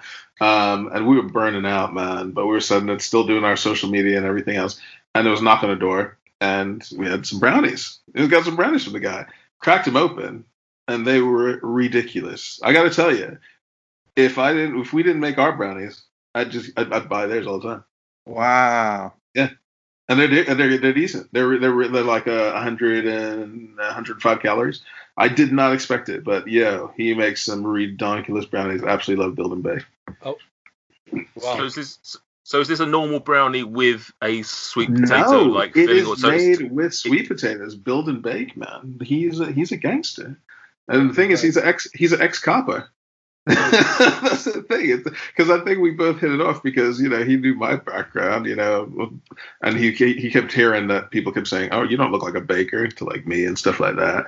And he's just like, "Man, I used to be a cop or whatever." And I was just like, "Whoa, really, mate?" And he's like, "Yeah, man, I just got tired of it all." And then I went to see like a few competitions, bodybuilding competitions, and I brought these along. People snapped them up, people liked them, and I never looked back. And when he told me so, I was like, "Oh, cool," because I liked the mixer that he bought because he showed off a mixer he bought. And then he sent us that little treat.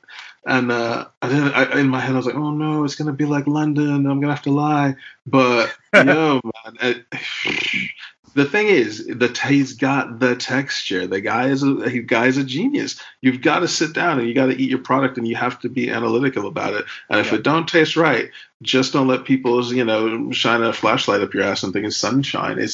You have got to be very, very critical about your food. Otherwise, you're just gonna be putting out crap. And he has got textures right. He's got the flavor notes right.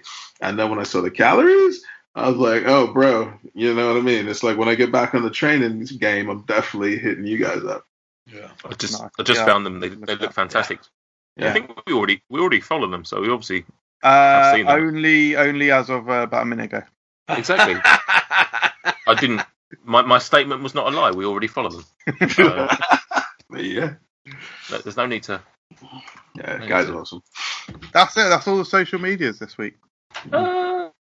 Oh yeah, there was nothing. There was something on Facebook, but I think it was just. Oh, was there? Yay. Oh, I couldn't. That's weird. I couldn't find the post. I thought it might have just been a yay, looking forward to this episode or something like that. I don't think it was. I do not think it was a question.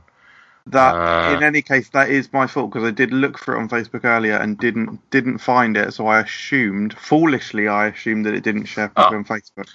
We actually have, and I forgot about this. We actually have a couple on Twitter for once. Do you want me to read them out? Oh God, yes, please. It's from the same guy. It's from Zach Jones. He's asked a couple of questions. The first one is: have you considered a birthday cake-sized brownie?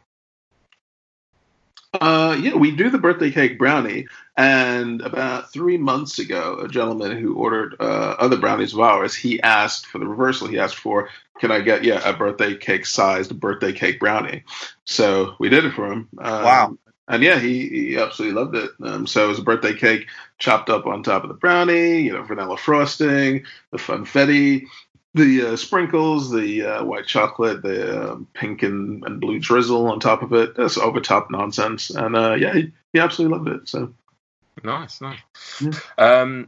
So there you go, Zach. And the other question he came up with, which is a great question, I wish I'd thought of it.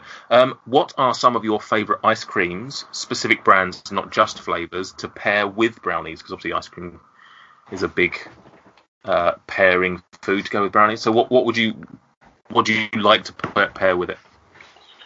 Ooh, well, in this, I love Haagen-Dazs.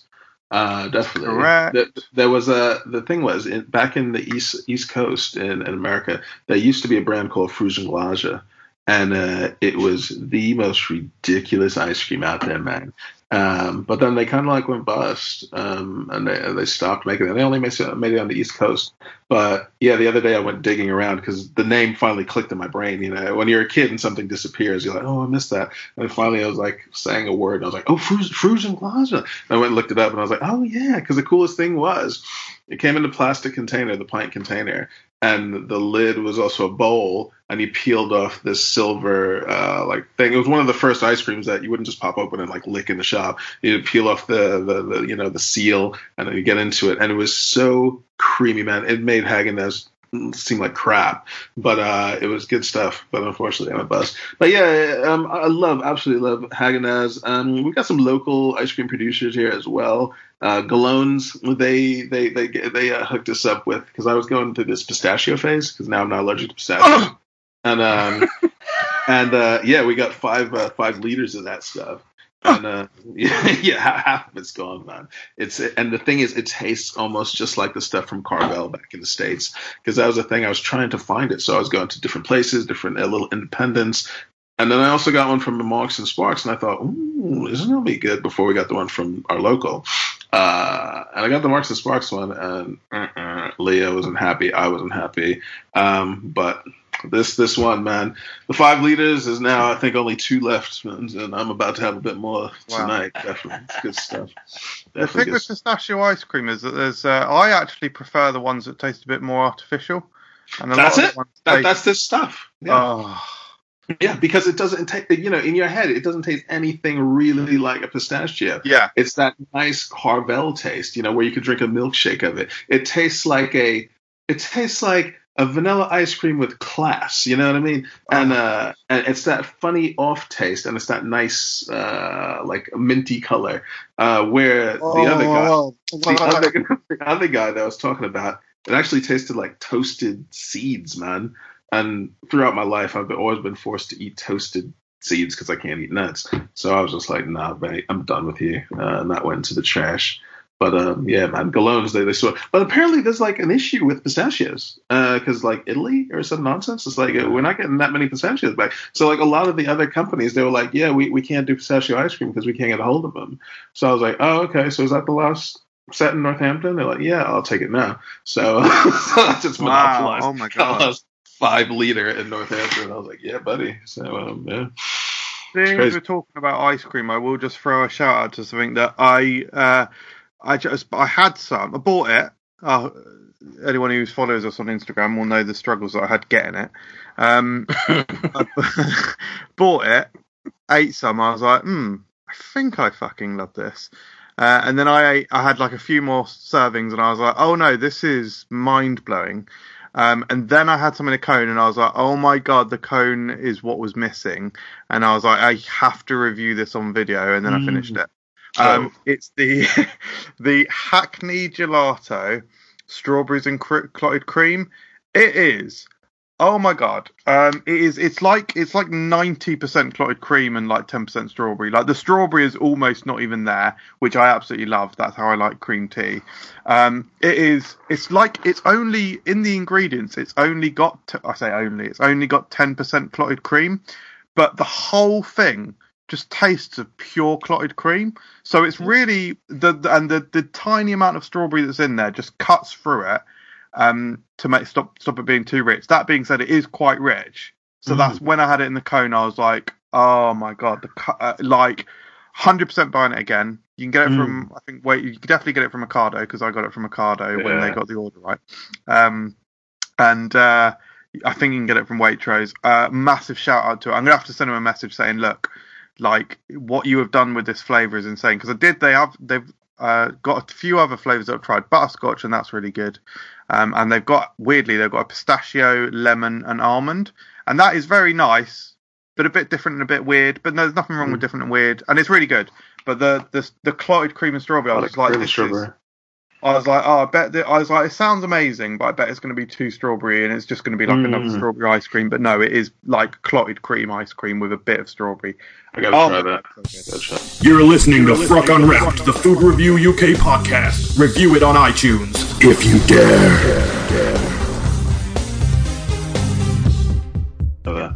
Have you guys seen, talking about ice cream, the Chunky Dunkies? No. Oh my god. So Nike put out their latest collaboration shoe with Ben and Jerry's. And man, when my son showed them to me, I wanted to buy them. But they're gone. They were gone in seconds. Oh, I did see them. Yeah. Yeah. Man, those are the cloudiest shoes ever, man. But I cannot justify any reason to buy them right now. But yeah they're fantastic looking. Yeah. One of the most creative shoes I've seen in a while. Yeah. Exactly, they're totally pimped out, and then the box that they come in is just so gangster. It's not even funny. Man. I couldn't wear them though, man. I made a nominal decision 20 years ago that I was a three stripes man, not a tick man. And I could not wear a pair of Nikes, even though I sometimes see a pair of Dunks that I like, or they did the Janoskis, which I quite liked, but can't wear them because have you seen the Adidas Pokemon range? I wouldn't wear those because I'm 42. Born in the 40s, maybe. Oh, man admits to being old, gets accused of being even older. What's going on? Well, just old, innit? Ageism, probably. Yeah. Really good. Really good. Yeah. I can't wear them because I'm not cool enough if they're Adidas. Oh, hang on a minute. What, you bought some nice trainers last year? Yeah, I suppose. We had to. I mean, after you tried to get JD Sports to send them to you for free, but you didn't. No, it was mainly a joke. I made a YouTube video about it. It was mainly a joke. Size 10.5. It was a joke. Size 10.5. What shoes were there? I'll send you the video. It was a very good video. It was one of your best videos. It was a good video. Yeah. Speaking of good videos, Stuart, this has got nothing to do with videos. Sweet or Savoury? It's time to play a game. Let's play a game. It's called Sweeter or Savoury. We pull the name of a food stuff out of a hat. You tell us what you think about that. Will the next food stuff be sweeter or savoury? Will it be sugary or covered in salt? There's just no way to know. But you must predict. Will the next food stuff be sweeter or savoury? I don't think I've ever actually put it on my head before. You might have noticed that actually. Actually, an undersized hat. I didn't think you could look more northern. Doesn't fit on my head. It's a child's hat. Oh, man in flat cap and sleeveless shirt. I forgot. I need the hat. Right. It's a very simple game, John. I give you the name of a product. You have to predict whether the next product will be a sweeter product or a savourier product. Okay. Okay, so the first product out of the hat is bacon. Oh, Will the next product be a sweeter product or a savourier product? That is the 9th time bacon has been out of the hat. Sweet, definitely. Sweeter than bacon. Let's have a look. We have got... Marmite. It is Flaming Hot Monster Munch. Ooh, flaming hot. I think that is yes, marginally sweeter than bacon. Corn in it. Yeah, it is. Yeah. Because it has got more of a sweetness to it, but it's still quite a savoury product. So that's a decent call. I haven't eaten bacon since I was 4 years old. It's crazy. What? Whoa. Yeah. My dad, he read me Charlotte's Web, and then I never ate bacon again or any pork product. Oh no! So that's why I don't eat the smorgasm. I don't eat gelatin. I'm just happy he didn't read me Fort Ferdinand when I was in that weird age. You know what I mean? Because I love steak. So my son won't eat lamb. You know, my son won't eat lamb because we camped on a farm where they had baby lambs. When he was about 4 years old, and from that point on, has flat refused to eat lamb, which is less problematic than pig because, like you say, pigs in everything. Most marshmallows, crazy. Will the next product be sweeter or savourier than Flaming Hot Monster Munch? Oh, it's got to be sweeter. It's got to be sweeter, hasn't it? What we've got? We've got salt and vinegar McCoys. Savoury as anything. Fantastic crisp. Delicious. What crisp do you use on the Staten Island dump? Oh, a nice ridged. What do they call it? They get them in Costco. They're nice rigid. They're not Lays. They're Ruffles. Ruffles, yeah. That's 3. It's not great. It's not a great run. Not a great run. It's not a terrible one. It's not terrible, but it's not great. 3 very savoury products in the grand scheme. Yeah, that was a bit shocking. Can you just confirm there are other sweeter products in there, Stuart? They're all just crisps. Crisps and variations of pork. Hula hoops. Sausages. Hi, Nate here. If you've ever listened to the show and thought, hey, those are some groovy kittens, I wish I could hang out with them, well now you can. Check out the Facebook group Frock Unwrapped and Fans, where you'll find me, Stuart, MJ, some of the other guests, some other fans, some booze, some hookers, plenty of blow, and a lot of wholesome foodie fun. See you over there. Ciao. Well, that's something that I'm missing as well. East Coast beef sausages, the hot dogs, the ones that like Frankfurter that are with natural casing. You just can't find them here. I'm looking everywhere, man. But I guess I'll find them at some point. How's the Costco one compare? Trash.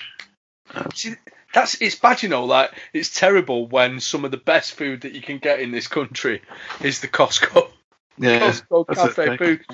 I genuinely think the Costco hot dog is like a really good hot dog. But the thing is, it's kind of like for value for money. Once again, like the pizza, ridiculous. The hot dog and the drink, $1.50. Yeah. You know what I mean? It's tasty. But when I want to put like a hot dog on my grill, so when you bite into that thing, that natural casing holds all the grease in it, and then it scalds you as you bite into it. Yeah, I just can't find that here. It's really tough. Well, as a beef one. Yeah. Yeah, when you mentioned the Costco pizza earlier, I did actually remember I have had that one, and that probably is one of the best American pizzas I've had in this country. Yeah, it's quite sad. Crazy. Yeah. Is there any food in the UK that you do prefer to America? Out of interest. I do prefer. You know what? I never had a Yorkshire pudding till I came here. Wow. And then when I have some of that, they're quite. I like that, man. Yeah, I absolutely love them. And then your Victoria sponges. Oh man, whenever I go into like a bakery, I'm like a kid in a candy store. I'm just like, I'll take that. So I like your Victoria sponge ranges. The UK actually does have some really interesting stuff that you can get to eat. My biggest issue is I'm allergic to so many things. I got to be really careful when I go out to eat. I got to know most of the time the restaurateur, or I got to know it's just going to be like it's like a chicken place or it's a beef place, or because I'm allergic to all seafood. Well, I used to be all seafood, but then it's mostly shellfish now. So yeah, we did the whole allergy test thing about a year ago, and I was able to start to eat fish. So just a year ago, I actually had my first salmon, tuna. It was brain smashing. You know what I mean? Oh, have you had fish and chips yet then? Yeah, I had to go out and do that because you guys kept saying, "Oh, fish and chips." Brits were like, "You gotta get your fish and chips." So I went. I think that's the issue. It's almost like going to see a movie. Everybody's like, "You gotta go see this movie. You gotta go see," and then you go and get your fish and chips, and you're like, "Okay." Got to ask you the pertinent question of the night, then, John. In Northampton, do you have Chinese chippies? I only had my first Chinese food. Just before the pandemic. Was it from somewhere that also sold fish and chips, though? No, because that's not a thing. It's not down here, mate. It's not down here. A thing. It's lies perpetrated by you and other Northerners. I don't know. I'm asking. I used to live in Northamptonshire. I lived in Northamptonshire for 6 months. Oh, really? Going back, yeah. I worked in Kettering. Oh yeah. So down the road. I lived in Kettering for a bit, and there were no. The chippies down there do kebabs as well as fish and chips, which is weird. Yeah. That's quite common. Kebabs in the fish and chip shop. Weird. One last quick question. We got Greek fish and chips. You've got Chinese. Have you had Papa John's UK and Papa John's US? Yeah. You've had both. Wait. You've had both. Okay. Yeah. Are they similar? Not fully, but yeah. I don't know. I'm just got a thing against Mr. Papa John's. I'm just not. I'm quite vocal about it usually. Isn't he problematic? Yeah, he's a real interesting individual. So I would not support anything he does. We shouldn't be eating Papa John's. We shouldn't be drinking in Wetherspoons. Exactly. Yeah. But no, it's just like, you know what? If we're gonna go with the chain pizzas, it is what it is, man. You know what I dig? The other night, because we go around, like I said, me and Leo go search for things, and now we're just really looking for things in Northampton. This dude, he started his thing called Garage Pizza in Northampton. Yeah, so the dude is like, he opened up his garage and he got one of those pizza, what do they call, like a Uno or a rock box or something. Yeah. And he's kind of mastered the dough and everything else. I didn't really expect much. But yeah, man, we turned up and people were saying it's really good. Turned up, give him some brownies so he could try those. We paid for our pizzas. We got like an array of them. I finally got a decent white pie. We drove away. Then we headed to our buddies at Yuma's because we wanted some wings. And while we were driving, my partner's feeding me the pizza. And the dough was ridiculous. It was nothing like a New York pizza. You ain't going to get that here. But I think it's, what do you call it? It's kind of some kind of like Italian. It's like a weird name that everybody tries to imitate. Neapolitan? Yeah, Neapolitan pizza. The dough was nuts. The dough had its own flavor. Without the cheese, he could sell this dough cooked on its own. And you can eat it with like a salad and a little bit of balsamic vinegar, whatever else. But man, this kid, he's got the dough down. And it's so hard when you're with another producer and you're trying to say, look, man, chuck in the day job because you're going to be so much happier making your own coin doing this. But I think a lot of people say this phrase because I've bumped into it quite a lot recently.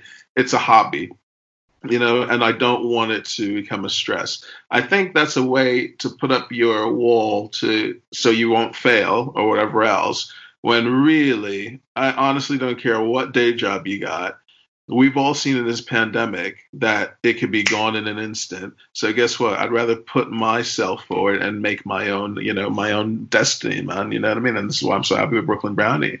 And, you try to have a chat with people and you try to see where they go, how far you can push them. Not push them immediately, but just try to see how far they're willing to go. And then, you just have to leave it with them. But like with most of the producers, I tell them, send me a message, call me anytime you need any advice or whatever else. And I'm here for you creatively if you need any type of creative help. But yeah, man, I really hope he checks in that day job and starts slinging pizzas because he will smash almost every pizza place around here, man.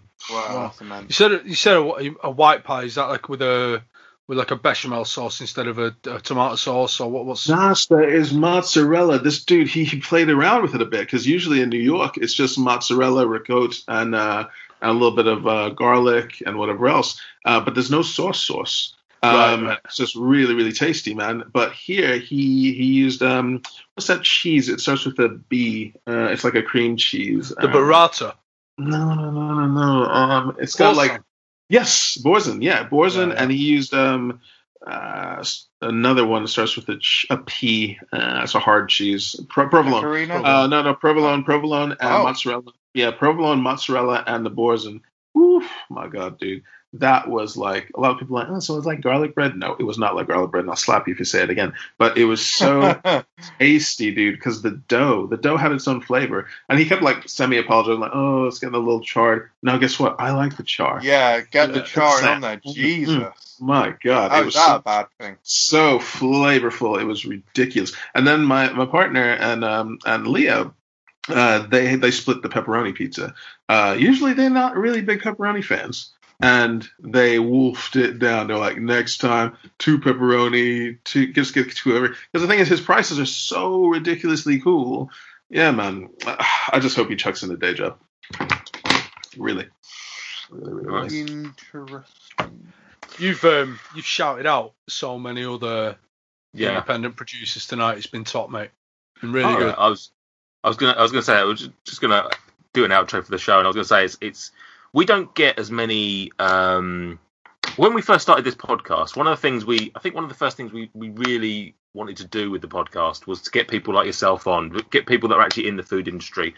And whilst it's nice to have our friends on, have other people on, I think when we have people like yourself or Steffi or anyone else that's involved in the food industry, it's nice to see people like you who are passionate about what you do, and it's very keen to see. And actually, both of you have a similar ethos in terms of it's not just about what you do.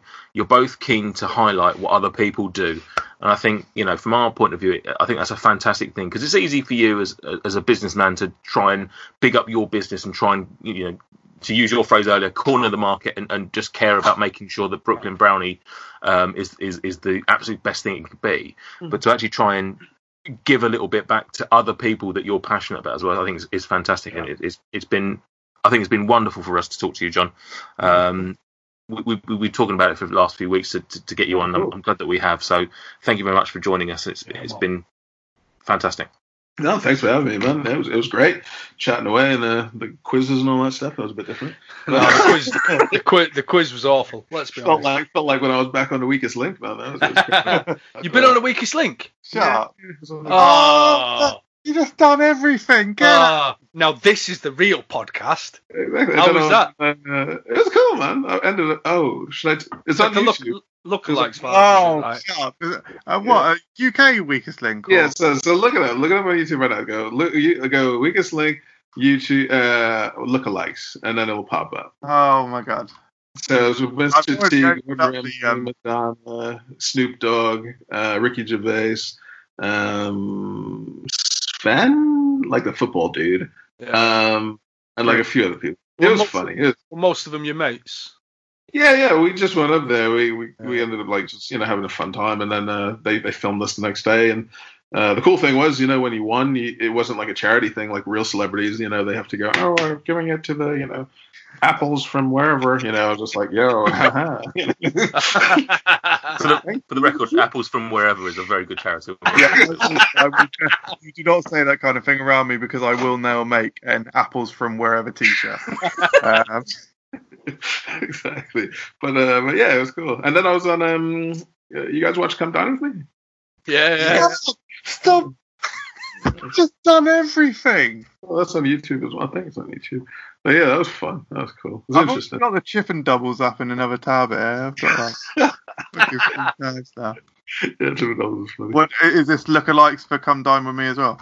No. The thing was, I was with normal people.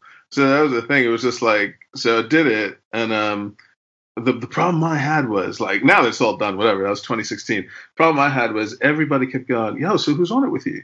Even the boys, the Chippen Doubles.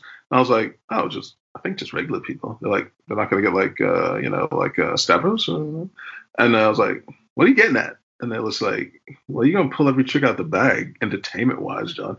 It's a little bit unfair, isn't it? I was just like, yeah. So, it was cool. It went down really well because in the end, I had the A-Team van out front. I had, like, bouncers, you know what I mean? I pretty much could have pulled off anything because I just called up my list of like entertainment buddies and they turned up. So I had James Bond in the back flipping martinis with like this Milton Keynes mobile cocktail unit bar pro cocktails. They were ridiculous and they had the best drinks ever, man. And the thing was, we couldn't get drunk on the show, but when the camera crew went inside, they were like, "Yo, we want to load?" And I was like, "Bro,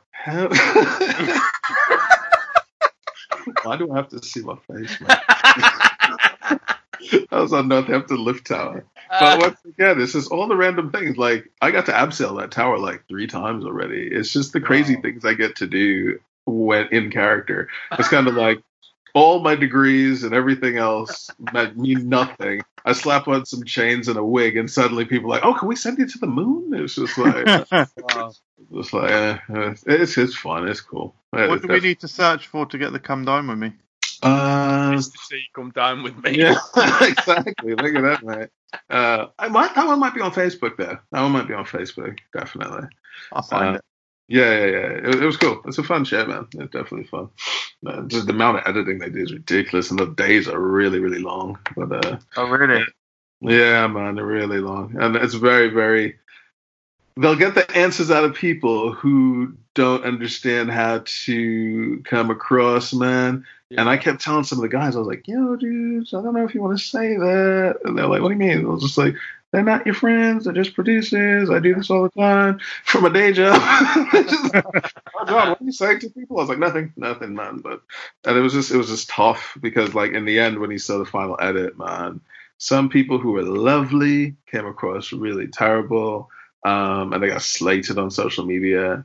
Where me, I was just me, you know what I mean? It was just like, you're going to get John no matter what. But they were trying to engineer some phraseology out of me to when I wish there was a secondary camera because it got very, very Brooklyn in my house. And they did not show all that at all because it was direct to the camera. Oh, wow. To the crew because I was not having it, definitely. Just wait till I edit this podcast. We're going to turn it into a villain. It's fun. It's fun to get me able to do TV stuff. It's goofy, you know what I mean? And then the thing is, Leo gets to go along with me and see some crazy stuff. Like when we did Tea in the Park, I was on stage with Snoop Dogg, and then we closed it with the script. 70,000 people going crazy. We did our huge selfie thing. It is cool, man. It's an interesting life because then you're like a crazy celebrity on the weekend, but then you're just this normal dude when you take off your hair and you get back to the hotel. That's about it, and that's what I love about it. You never believe the hype, man. Like you say, though, all your degrees, all your qualifications, and you get all these experiences. You know, I've studied music for years and years, devoted my life to it, and you got on stage with Snoop Dogg. That's the thing. It's just like, I'm like, well, that's Snoop Dogg. And then, you know, they ushered Rihanna in. That was weird. Oh, man. And then the cool thing was I did Jerry Halliwell's wedding. So I was there. I was like, yeah. What? If you look up Jerry Halliwell, Mr. T, that should pop up. And then we did Christian, you know, husband, Christian Horner, Formula One dude. I did his stag do. I didn't know who he was. It was the funniest thing, man, because his brother booked me. And I'm in London with my hood on and everything. And they're like, "Oh, we're going to pick you up on the corner of so and so and so and so." I'm like, all right, man. I'm sweating my ass off here. Man, my wig's almost falling off.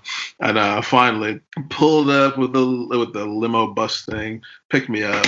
They're like, "Okay, we're going to go to the Firehouse, some fancy place, whatever, where they're eating dinner. They don't know that you're going to be there." I'm like, "Fine, thank God." Take off my jacket. You know, we're driving in the bus. Bus dudes laugh and chat with me.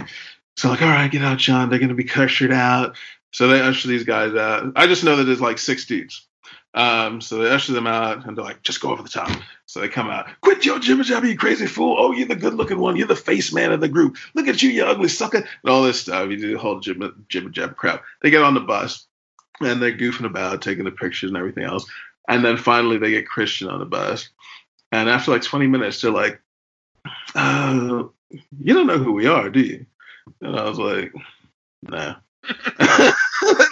Like, we do race cars, man. We do Formula One, and I was like, okay.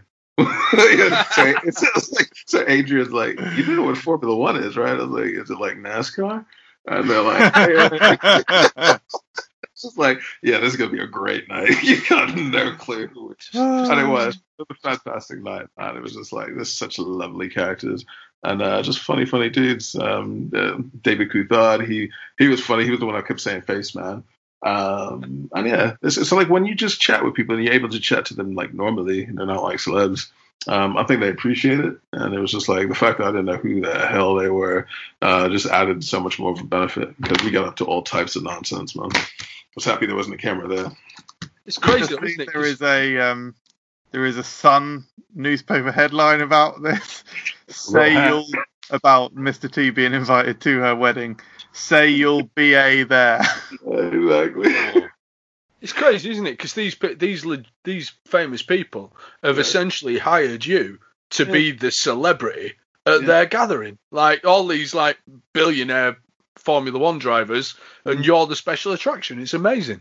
Yeah, it was fun. It was cool, man. It was fun. And then we did still work with them every once in a while whenever there's like an 80s thing at Red Bull because they're just down in Milton Keynes anyways. Yeah. And they're just a lovely group, man. I mean, when they went to because I introduced their first dance and I made a speech at the wedding reception and stuff.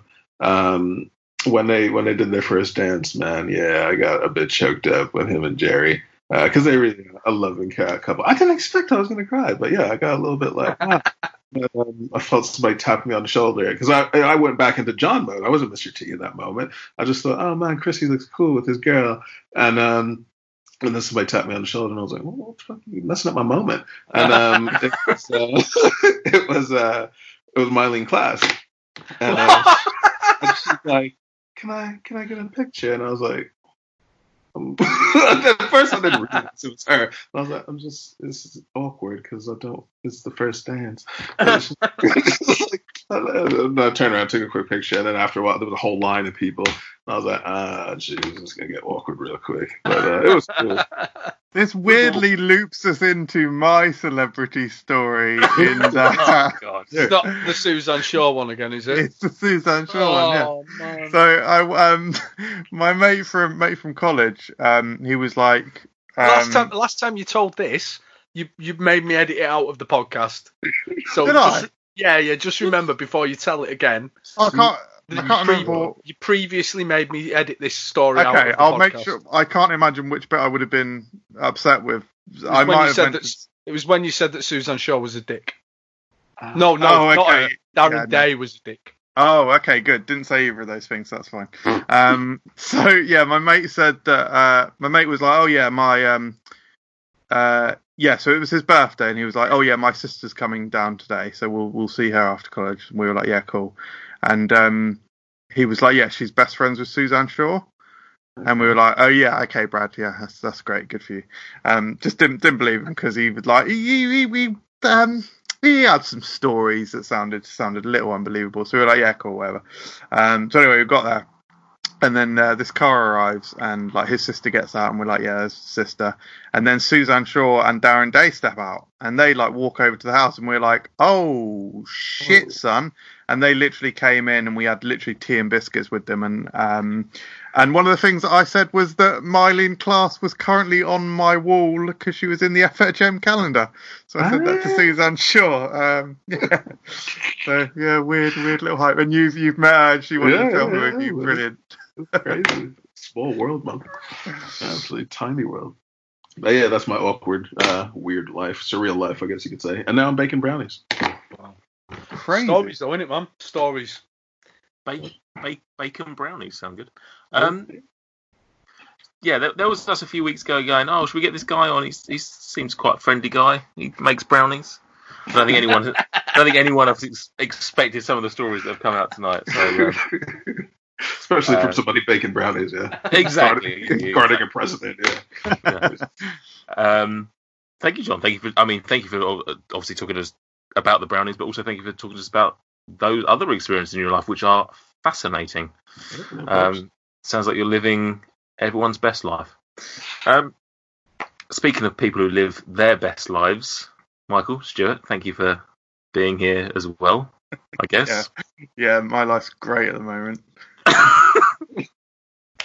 Stuart, you've studied music and you get to spend bi-weekly episodes with me and MJ. Yeah, better than Snoop Dogg, if anything. Exactly. Nate Dogg. So. Yeah. If only we had Warren G. Yeah, regulate. Yeah. And thanks for the listeners. Hope you've enjoyed this episode, which has been quite different to what I think we expected, but in an absolutely massively positive way. Join us in a couple of weeks' time when we will be joined by the crazy Charlie Fleming, I believe. Oh, lovely. Our next episode, so yeah. Excellent. Yeah. And goodbye. Bye-bye. Bye. Bye, guys.